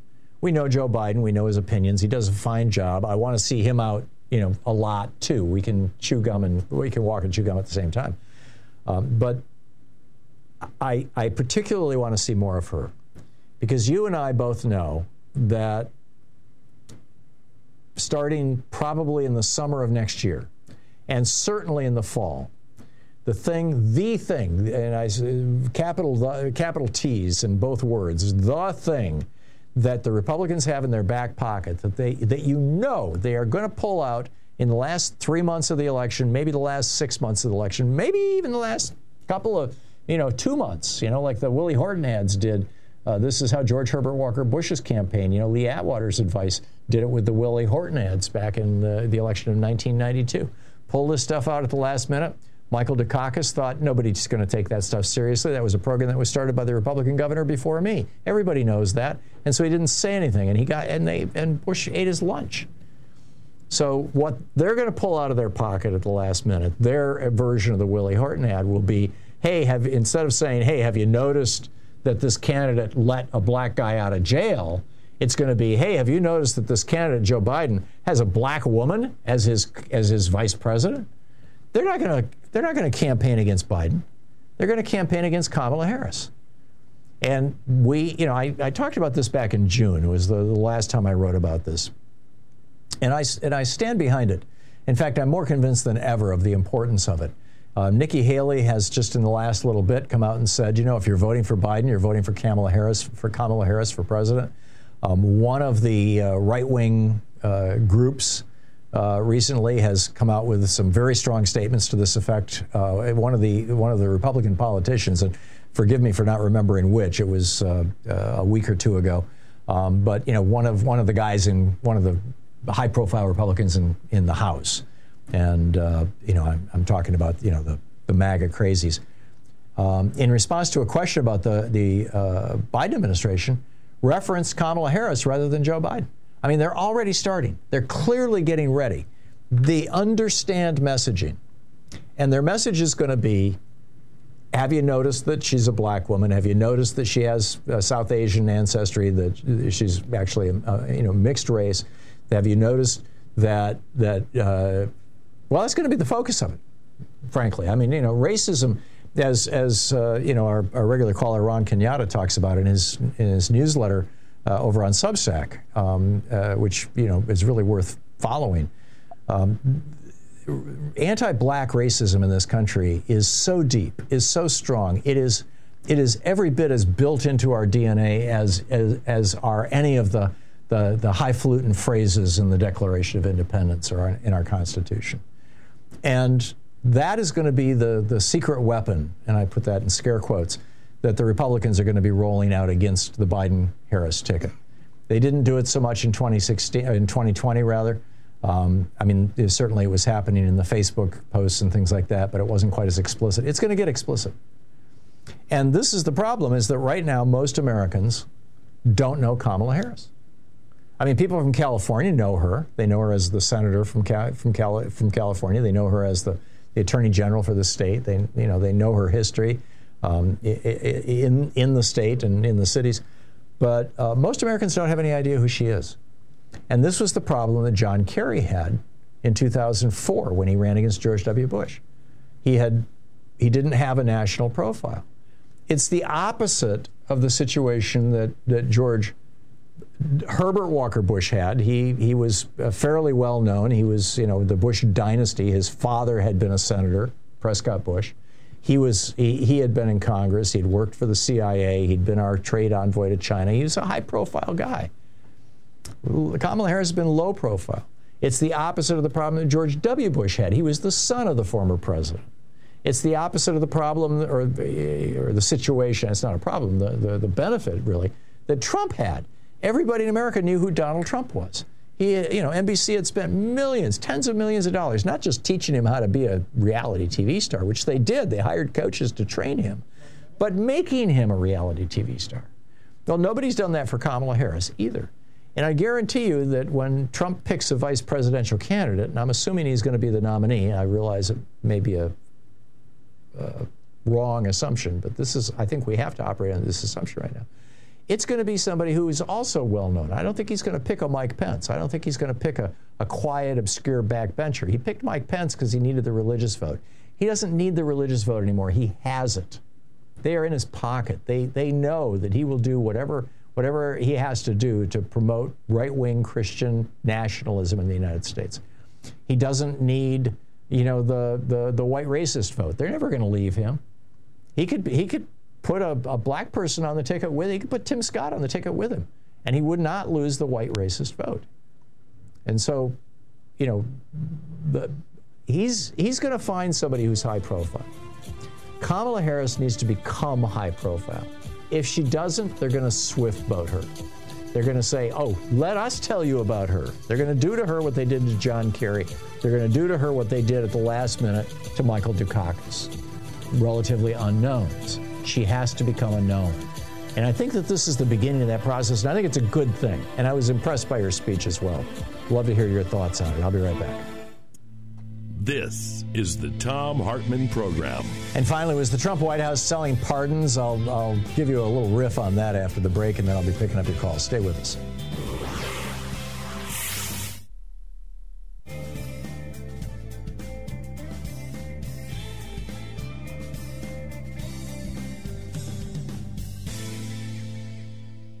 And welcome back. Gloria in Salem, Oregon. Hey, Gloria, what's on your mind today?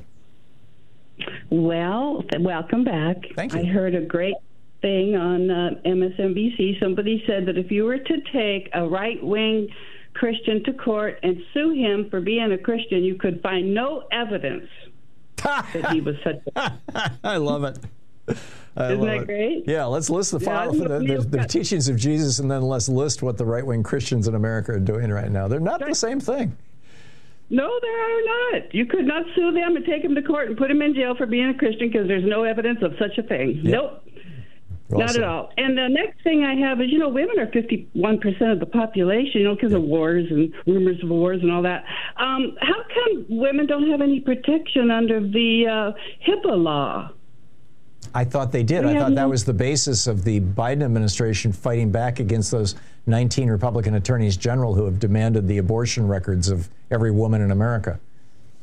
Yeah, I hope so. I just feel like, we are so divided in so many ways, and this is just another way they've made women a second-class citizen, taking our rights away from us and making us something that, something odd. Well, but we're not odd. We're a human being. We are the other half of the population. I don't get it. I think it's horrible. This is, I believe it has already become a lawsuit. The Republican governors are saying, no, we should have the power to look at any women's, and by the way, they're not just going after women and abortion, they're also going after trans people, in a big way. And these are all red state governors who are saying we should have the right to look at the records of women from California. We should have the right to look at the records of women from Oregon or from New York State. Insane. Yeah.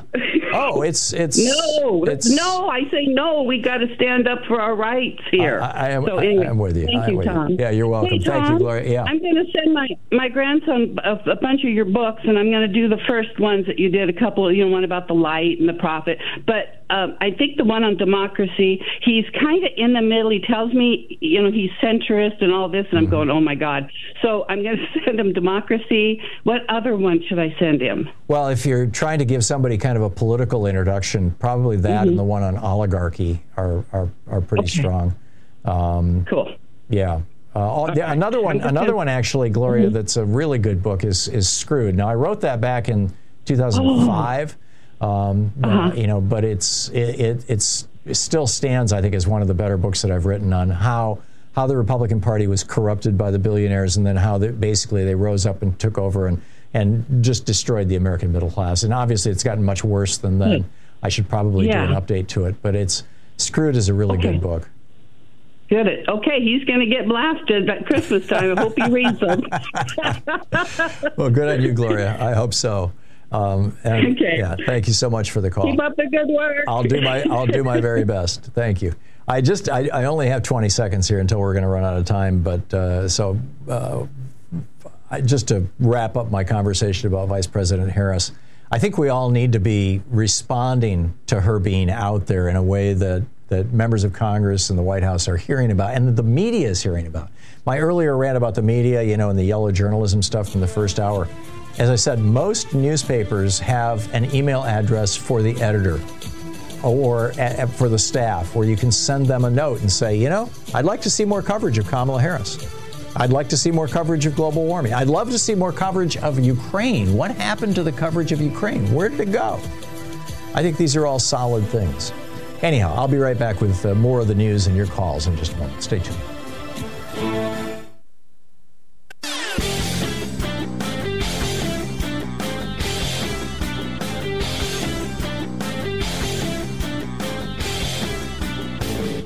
Missed my opening rant today? It's usually published over at HartmannReport.com, where you can read it and share it with your friends for free. Check it out, HartmannReport.com. From Los Angeles to Columbia, South Carolina, from Birmingham, Alabama to Baltimore, universal basic income programs are chalking up proof after proof of their viability.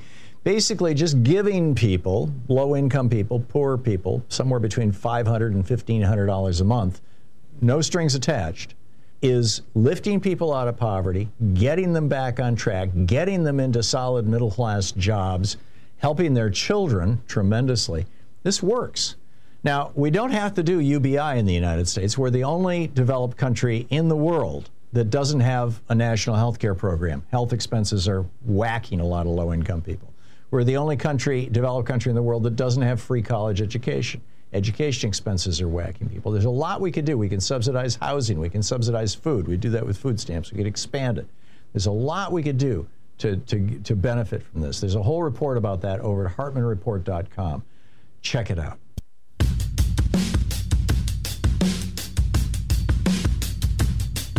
And welcome back. Richard in Bozeman, Montana. Hey, Richard, what's on your mind today? Oh, my goodness. Tom, welcome back to the show. I enjoyed your substitute teacher, Jefferson. He was really good. I'm proud to be a subscriber and have read most of your books, and I appreciated Gloria bringing up a couple of, or you bringing up titles to her. I told the screener that I wanted to ask you to comment briefly, if you could, just share a few moments of your trip to Antarctica with the listeners. And then I said I'd like to also hear your comments about Liz Cheney and the media swirl and of her new book, and to ask you how is it that I want to talk about memory. You know, it's important that we have long memory, and I think our attention spans are having a trouble with short-term memory because daily it's this, 2 or 3 stories all day long for days. But how is it that we have a daughter of a politician who was so instrumental 20 years ago that we were pretty unhappy with? He must know, I'm talking about another Richard Cheney. Mm-hmm. He must know the insides of the Republican Party. And we know ourselves. I'm going to say I'm a Democrat. I didn't know I was until, although my voting would always reflect that. But he must know, we know ourselves. Does he know who the Republicans, how can they find themselves? Because to me, that's, if we're going to have continue a democracy, they've got to find themselves. We're talking to each other all day long. We haven't heard from Dick Cheney in quite a while. He I don't know how he's doing or what he's up to. And with regard to Liz and her book, we're just going to have to wait over the next couple of days as it comes out and people start digging into it. With regard to Jefferson Smith, I should have thanked him at the very opening of the show, and thank you for giving me an opportunity, Richard. Jefferson is a great guy. I've known him for a number of years, a great acquaintance, a friend, and does marvelous fill-in work here for me, and I'm very grateful that he was able to do it. It's nice being able to take a vacation and know that the show is in good hands. With regard to Antarctica, I'm going to write about that, about my experience, and I'll fill you in more detail then.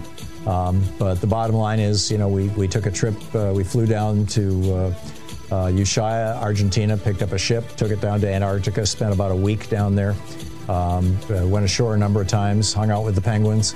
But the science lab was what really got me, and the work that they're doing. Like I said, I'll be writing about that. Richard, thank you for the call. You're listening to the Thom Hartmann Program. Call 202-808-9925. I got to tell you about the Trump White House selling pardons, and I'll pick up your calls on the other side of this break. Stay with us.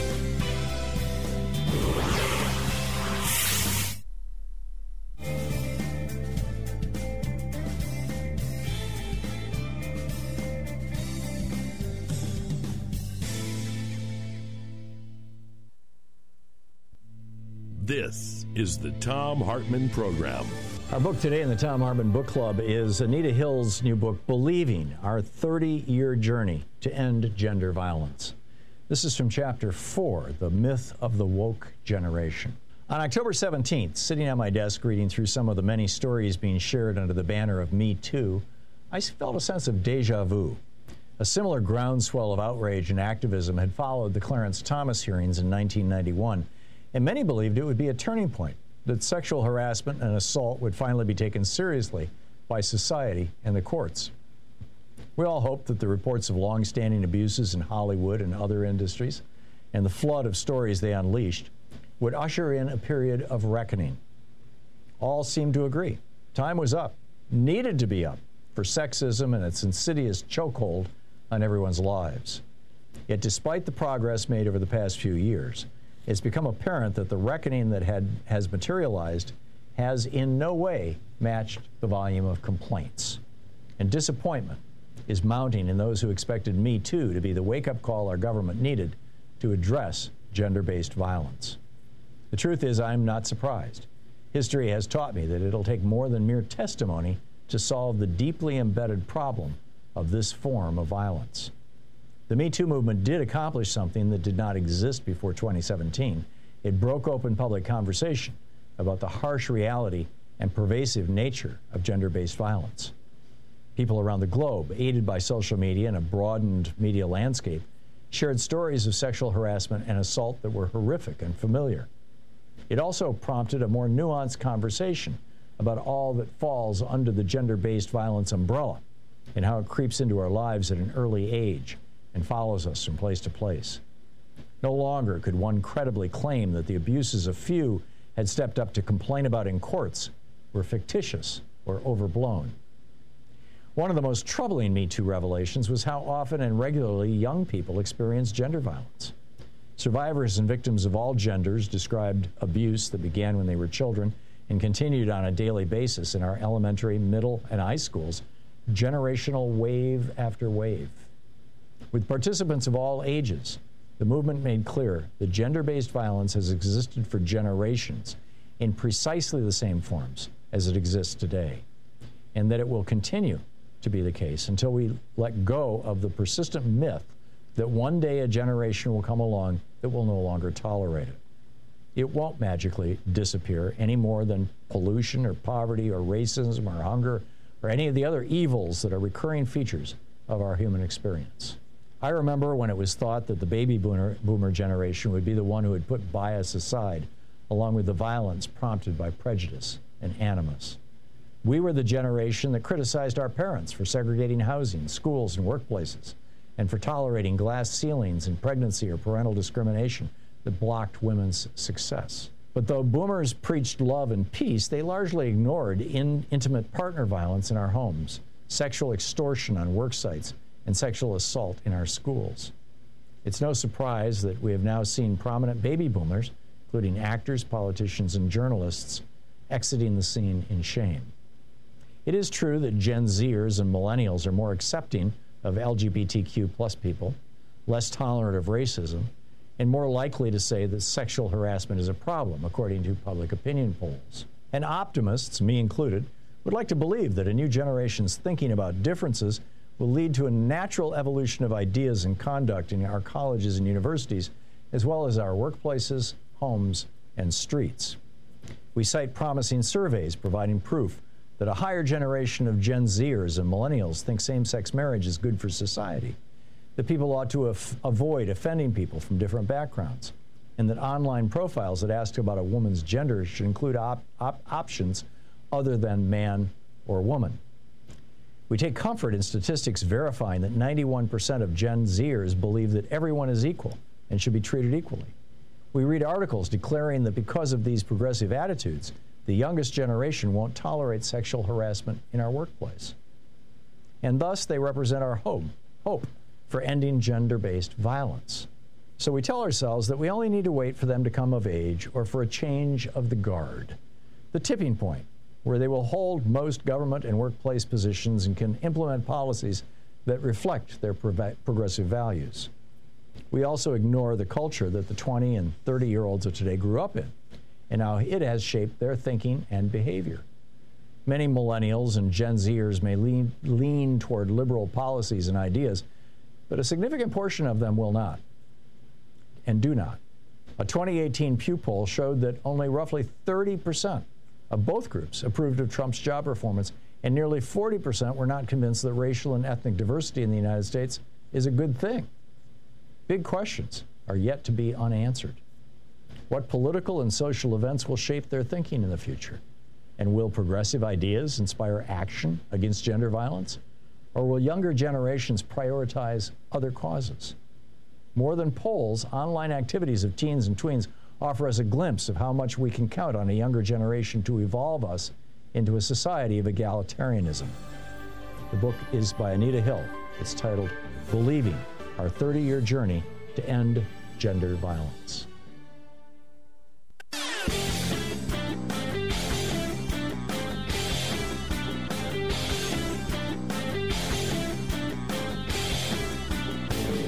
From international trade policy to immigration policy to housing, we've got all kinds of topics. The wars between Republicans and Democrats, the Republican efforts to induce fascism in the United States. A great selection of opinions will be found over at HartmannReport.com. So Vivek Ramaswamy, during the first Republican debate, was laying out his vision for America. And by the way, he was the #2 guy in the debate, according to the Washington Post, in which he was arguing that we should basically do away with all of our federal agencies. Really, virtually all of them. Just shut them down and make them go away. He's not the first person to argue this. David Koch, running on the Libertarian ticket in 1980 for vice president, was arguing the same thing. He had a long list of federal agencies he wanted to shut down. This is not an uncommon thing among billionaires, and Ramaswamy is a billionaire. They basically want to take America back to the 1920s before we had what they call the welfare state. And if they do so, they will turn America into a failed state. They want to make America into something like Haiti or Libya, and that would be a disaster. There's a whole article about it that you can read all the details. It's titled, Is Vivek Ramaswamy a Different Kind of Republican Cat? At HartmannReport.com. Check it out.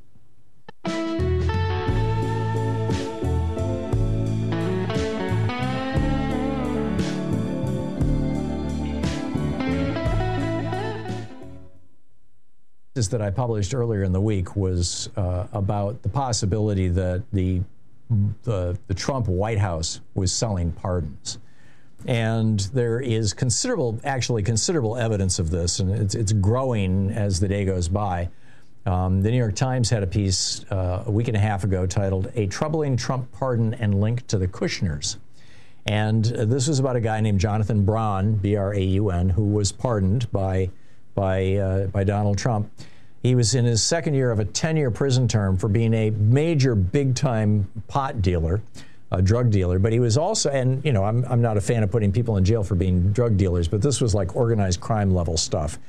But he was also a loan shark, and he was, recorded on tape, like threatening people's lives, threatening to break their legs and things if they didn't pay up, and or that sort of thing, that kind of genre of thing. He said to a rabbi in Staten Island, he said, "I'm going to make you bleed."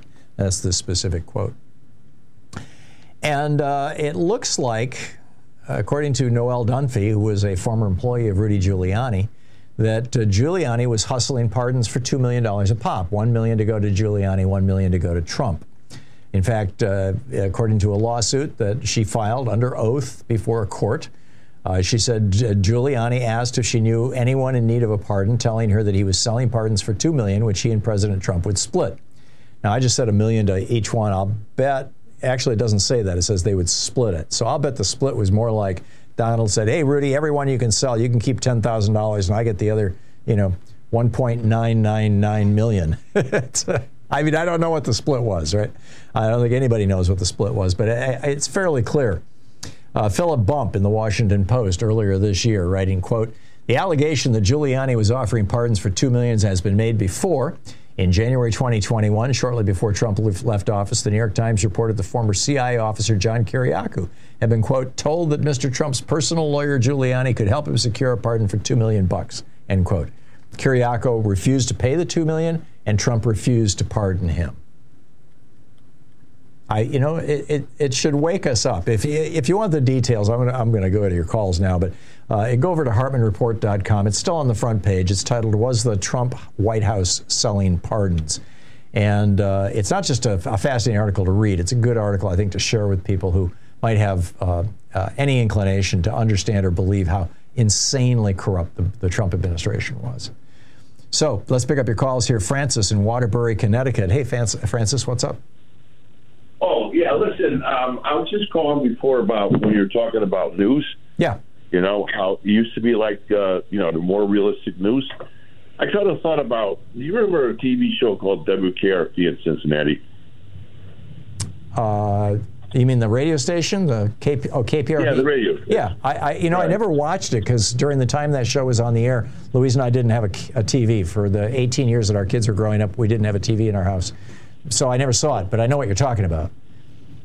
Well, see, the thing is, you had Les Nesmith in the news, and he would start his news broadcast giving the hog reports. And everybody's there like, Les, what are you doing? Put something on there people are going to want to listen to, right? Mm-hmm. And then I said, well, he was in an area where he had a lot of pig farmers. So these people, the hog reports were very important. It decided how they're going to run their farm for the rest of the day. And that just basically says most of the time real news is pretty boring. I mean, it's there to get so you can make a decision on how your life's going to go, which always gets to me about why they still listen to Trump. I mean, he keeps lying. I mean, he's saying basically, don't listen to me. I mean, I lie. My talk has no value to you whatsoever. But except that they believe these things. I mean, he doesn't qualify his statements like that, and they actually believe him.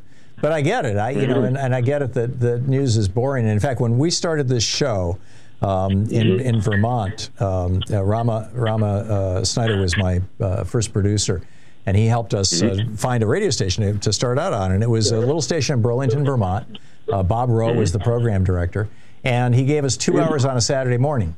And I followed the Swap and Shop. And so half the calls that I got would be from people saying, "Is that John Deere 410 still available?" But yeah, I know. Man. That's important stuff to know, Yeah, I know about local radio. There you go. Francis, I got to move along, but thanks for the call. Your points are well taken. Grant in Everett, Washington. Hey, Grant, what's on your mind today? Grant, listening on KBCS in Everett, Washington. Grant going once. Going twice. Rich in Indianapolis, Indiana. Hey, Rich, what's on your mind today? Hey, Tom, thanks. When you were sharing titles and you recommended Screwed, I immediately thought about a book, and I apologize for not knowing the author, but I have a good grasp of the title. The Party's Over, and I remember it from a Bill Moyers episode on PBS, and the title went, "The Party's Over, How the Middle Class Got Screwed, the Republicans Went Crazy, and the Democrats Became Useless." And this was written by a budget office guy. Do you remember that? Yeah, it was Richard Heinberg, I believe. Hang on just a minute. Let me just check. I've got the... Yeah, it was Richard Heinberg wrote it. And The Party's Over, Oil War and the Fate of... Oh, no, that's the Fate of Industrial Society. That's the wrong Party's Over book. Hang on just a minute. Let me get the right one here. How the Right Hijacked. Yeah. Oh, Charlie Crist. He's got a book, How the Extreme Right Hijacked the GOP and I Became a Democrat. I don't think that's the one you're talking about either. No, that's not it either. Bummer. There's a bunch of them. Title. Sorry. Okay. Well, this one was about somebody on the inside watching how stuff happened, and it was basically precisely what your Screwed was about. Yeah. Precisely. And so it's from the inside looking deeper. So for that. But as you were talking about Dick Cheney, and then you also had begun with Israel's right wing saying, kick them all out and take the land. Dick Cheney said, take the oil and stay forever. Yeah. I mean, I know. We're looking at a perspective that... He also said, Iraq has the world's second largest oil reserves, 10% of the world's known oil. And that didn't get... By the way, the book is by Mike Lofgren, and it's titled The Party is Over, How Republicans Went Crazy, Democrats Became Useless, and the Middle Class Got Shafted, if that's the book you're talking about. There you go. Yeah. Yes, it is. That is the one, Mike Lofgren. Yeah. Folks would do well.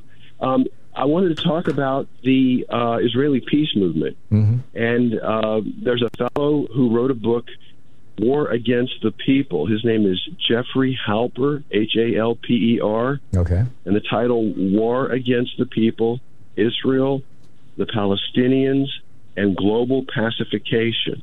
And he is at something called International Campaign Against House Demolition.org. For folks who don't have a good connection, it's let's see, it's just the first initials of those words. Yeah, no, I get it all, Rich. What's your point? Okay, I want people to know that that's there, and use him as a resource. All right. And Henry Kissinger died, and I wanted to make the observation that without Henry Kissinger, there would have been no Operation Phoenix, no Rolling Thunder, no Pol Pot, no vets exposed to Agent Orange. Without Henry Kissinger, there would have been no Otter Skorzeny, the SS colonel out of Operation Paperclip, Rogues Intelligence, being the bodyguard. No Pinochet. And Pinochet. And Victor Yara would be alive. Yeah. There wouldn't have been dirty wars. And at least 22,000 American soldiers would still be alive. Not to mention a million Vietnamese and a million Cambodians and Laotians. Yes. The guy was one of history's great war criminals and mass murderers, Henry Kissinger. Watergate wouldn't have happened. He told Nixon, you must wiretap your enemies. Yeah. And he was coming from this background of espionage. He had been CIA Marshall Plan tool, and that's where he picked up all this stuff. And, Madame Chennault never would have had a shot. Yep. Yeah. I'm guessing Jefferson talked about it while I was gone. If Henry Kissinger hadn't been there and been given that de facto Nobel, Bob Dylan would have accepted his Nobel. I'm sure of it. Yeah. Henry Kissinger really dirtied the prize. Yeah, thank you, Rich. Good to hear from you. Good talking to you. Thank you. Greg in Gastonia, North Carolina. Hey, Greg, what's on your mind today? Yeah, Tom. I hear you talking about Republican billionaires, but I just looked up the 2022 donations of the top 100. 51 were Democrats. Yeah, you're looking at donations to the parties, and you're right. And if you look at those numbers, they're relatively inconsequential numbers. I mean, we're talking a couple $100 million in aggregate over. Those are the official contributions to the parties. But if you start looking at the dark money organizations, the right-wing dark money, there's an empire. I mean, a multi-billion-dollar empire of right-wing dark money organizations. The State Policy Network, ALEC. You've got. I mean, there's no shortage of them. In fact, I encourage you, Greg, if you have a genuine interest in this, as opposed to trying to just argue with me, I would encourage you to read Jane Mayer's book, Dark Money. I'm not arguing with you, Tom. I'm just. Why do you always talk over me when I try to ask you a question? That's your tactic. You talk over me. I try to give you facts I'm reading off here, and you talk over me. That's how you operate. I'm a talk show host, Greg. This is what people do when they have conversations. They interrupt each other from time to time, particularly when they try to filibuster. Greg, if you're going to try and filibuster me, I will talk over you, and then I'll end the conversation. Ben in Buffalo, New York. Hey, Ben, what's on your mind today? Hey, Tom. Good to have you back. Thank you. Always learn quite a bit from you. I wanted to bring you and the listeners a little bit of optimism that I've noticed. I'm a truck driver, so I get all over the country quite a bit. And compared to a few years ago, I am seeing less and less the mega bumper stickers, flags, what have you, that I see. And I go through some very red parts of the country. Yeah. So part of that, though, Ben, might just be that it's been 3 years since there was a campaign going on. Trump has not sewn up the Republican nomination, so local Republican offices are not passing out Trump bumper stickers. You probably have to go online to get them. I'm guessing that will probably change quite consequentially about the middle of next year. Okay, I was hoping that maybe they're starting to notice how dangerous he would be for our country if he got reelected. I think some are. Yeah.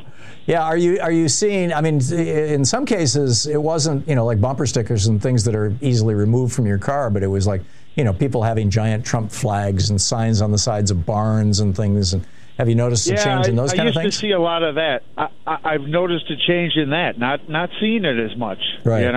Well, that's a good sign. So I think that's good. I don't know if they're necessarily going towards Democrats, but if they're getting away from Trump, that's a start. Do you listen to Trucker CB radio, Ben? I actually don't have a CB. I just listen to you on the XM radio, though. Okay, all right, I think you're doing a great job. Okay, thanks a lot, Ben. Good talking to you. It's 48 minutes past the hour. I'll be back with more of your calls in just a moment. It's the Thom Hartmann program helping you in the water cooler wars. Stay tuned. We'll be right back.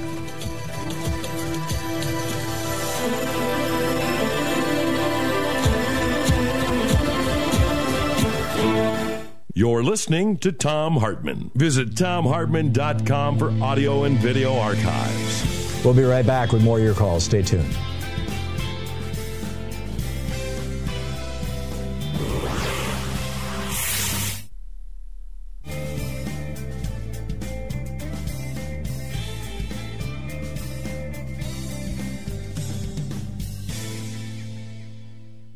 And welcome back, Sharice in Corona, California. Hey, Sharice, what's on your mind today?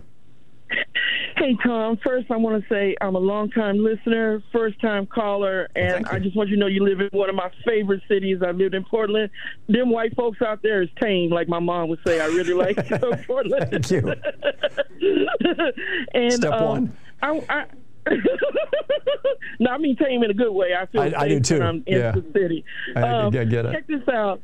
I had an epiphany today about how to take care of elderly people. I mean, or people that become disabled due to long-term illness. Mm-hmm. And also, I think it might kill two birds with one stone. What about having the people who are going to medical school, like us, pay for them to go to medical school, and in return, once they get to a certain level of education, help take care of elder people or people who just need somebody to be in their house and help them, you know what I mean, help them with the minor care that they need. And in exchange, they would get free education. And it would help us help us have more nurses, help us have more doctors, and they would also get practice before they started their practices. You know what I mean? I do. Kind of like a medical internship. Yeah, and I think you're onto something here, Cherise. A number of states offer programs to students who go to in-state medical schools that the state will forgive or pay back part of their, and in some cases much of their tuition if they work in the state for a period of time. And I believe I have a friend who's a doc in Michigan, and I believe in Michigan it's 5 years you have to work in a low-income area after you get your MD, and then they pay off your tuition. Now, don't quote me on that. I mean, this is a multi-year-old memory, but I do know that multiple states have programs like that. But they're all geared toward after you get your degree, and the reason why is because medical school is so intense that it's really difficult to work a part-time job, even if that's, being a caretaker. Well, I shouldn't even say even if, because being a caretaker can be a very intense job depending on who you're taking care of, You get these people with Alzheimer's and things like that. I saw this with my mother. My brother took her in, and boy, it's tough stuff. So that would be really hard when you're in medical school. But I think your concept is absolutely solid. I'd love to see a federal program. Maybe there's one I don't know about, but I'd love to see a federal program like that. Or we should do like other countries do. I mean, a lot of countries actually pay people to go to medical school. Right? Oh my God! What a nice thing that would be. Yeah. Just so you know, I got an engineering degree for free because I'm disabled, and there's a federal program that that pays for disabled people to do that. And as a result, I've worked on a lot of federal projects since then to kind of pay my country back for allowing me to go to college free. And I just wanted to say one more thing about what you said about Kamala Harris. I predicted that she would be in the presidential office years ago because I'm a black woman, and if this country would listen to black women, we are like the Jiminy Cricket of this nation. We are always right. We always vote in the way that's the best interest for the country. And we would be darn lucky if she was president. If a black woman was in charge, America would be a lot better off than it is now. So, and that's it. Have a nice day. I agree with you, Cherise, and I think that's very, very, very well said. In fact, I can't add anything to it. Cherise, thank you for the call. Spot on. And we do need more physicians, and it's crazy that, when I was in Argentina, Louise and I stopped in Buenos Aires for one day on our way to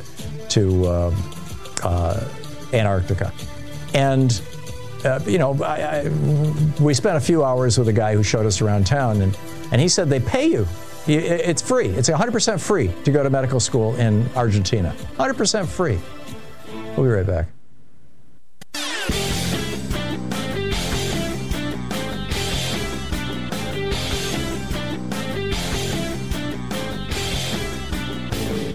Hey, thanks so much for sharing our program and for reaching out to our stations and sponsors and letting them know that you're listening. It really means a lot to us. So a lot of people are wondering, why is it in America that we can't have nice things? Why don't we have, the same things every other democracy has? Every other democracy in the world has a national health care system of some form, and everybody is covered. We don't. We've got 27 million uninsured people and over 100 million underinsured people. Why is that? Why is it that every other country in the world offers college education very inexpensively, if not for free, and for here you go to debt? Why is it that we've got our public schools crumbling and other countries are doing well? Why is it that we've got Medicare being taken apart by this Medicare Advantage scam and nobody will do anything about it? Well, it turns out the reason why it boils down to one thing, one Supreme Court decision, Citizens United, legalizing the bribery of our politicians. There's a whole rant about this over at HartmanReport.com. I think you're going to find it very, very useful. Check it out.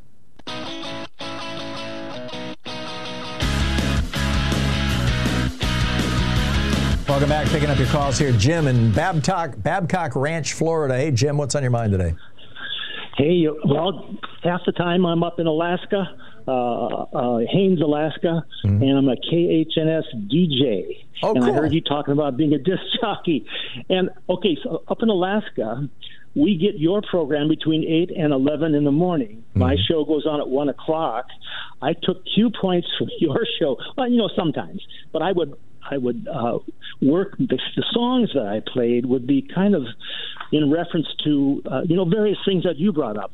And so, guys like Harry Chapin and Johnny Cash.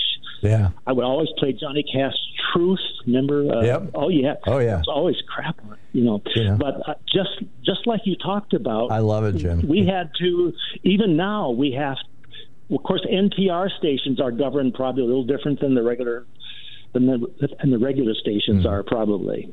Well, yeah, they do have standards that they fairly rigorously endorse or apply or whatever, and enforce, I guess is the word I'm looking for. But I loved doing music. For a year on WVIC in Lansing, Michigan, I did an all-night progressive rock show. And I would do long political rants between songs because it was album cuts, so I'd have like a 12-minute album cut, and then I'd just riff about it for a while, and then, and that was kind of where I started in talk radio, I guess. And in fact, that got me fired. That was the only job I've ever been fired from in my life because I played Dick Gregory on the air. That almost got me fired too, by the way. Oh yeah, because they said I was talking too much. I was, of course, it's public radio, a little bit limited, but I would meld on. I was on the edge. Yeah, back before we moved to D.C. This is like 10 years ago, a little more than 10 years ago. I had pitched to Clear Channel actually a show that was music and talk, where I'd do it like an hour show that was music after this show. And, of course, nobody had any interest in it. But I thought it'd be fun to do, flashback to the day. Jim, thanks for the call. Nice to hear from a fellow DJ. Good talking to you. It's the top of we're out of show here. I'm sorry, we hit the end of the runway. And time to lift off, or whoever's following me to lift off. So thanks so much for being with us today. We'll be back tomorrow, same time, same place. In the meantime, don't forget, democracy is not a spectator sport. It requires all of us. That includes you. So get out there, get active, tag, you're it. We'll see you tomorrow.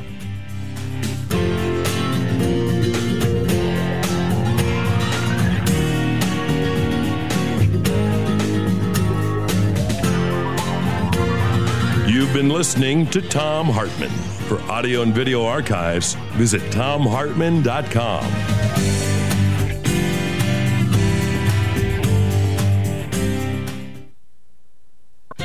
Our local newspapers are being merged, purged, shrunk, shut down, and looted by Wall Street profiteers. Yet, there's good news.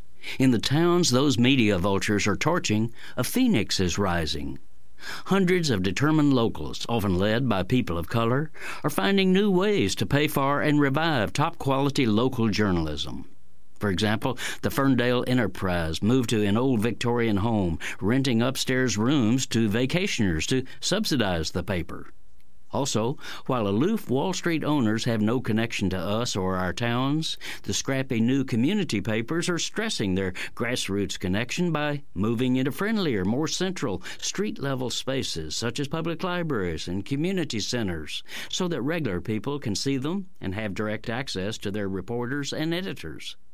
Then there's the editor of the Sahan Journal in Minneapolis, who moves his weekly editorial meeting to the offices of various grassroots groups so their members can help shape the paper's coverage. And in Marfa, Texas, the Big Bend Sentinel is literally serving the public, not only with a good weekly, but also with the Sentinel, a combo coffee shop, cozy bar, cafe, event space, and hangout for locals to meet and greet. In ways big and small, dedicated local journalists are experimenting with funding, structure, staffing, etc. to produce the news that democracy requires.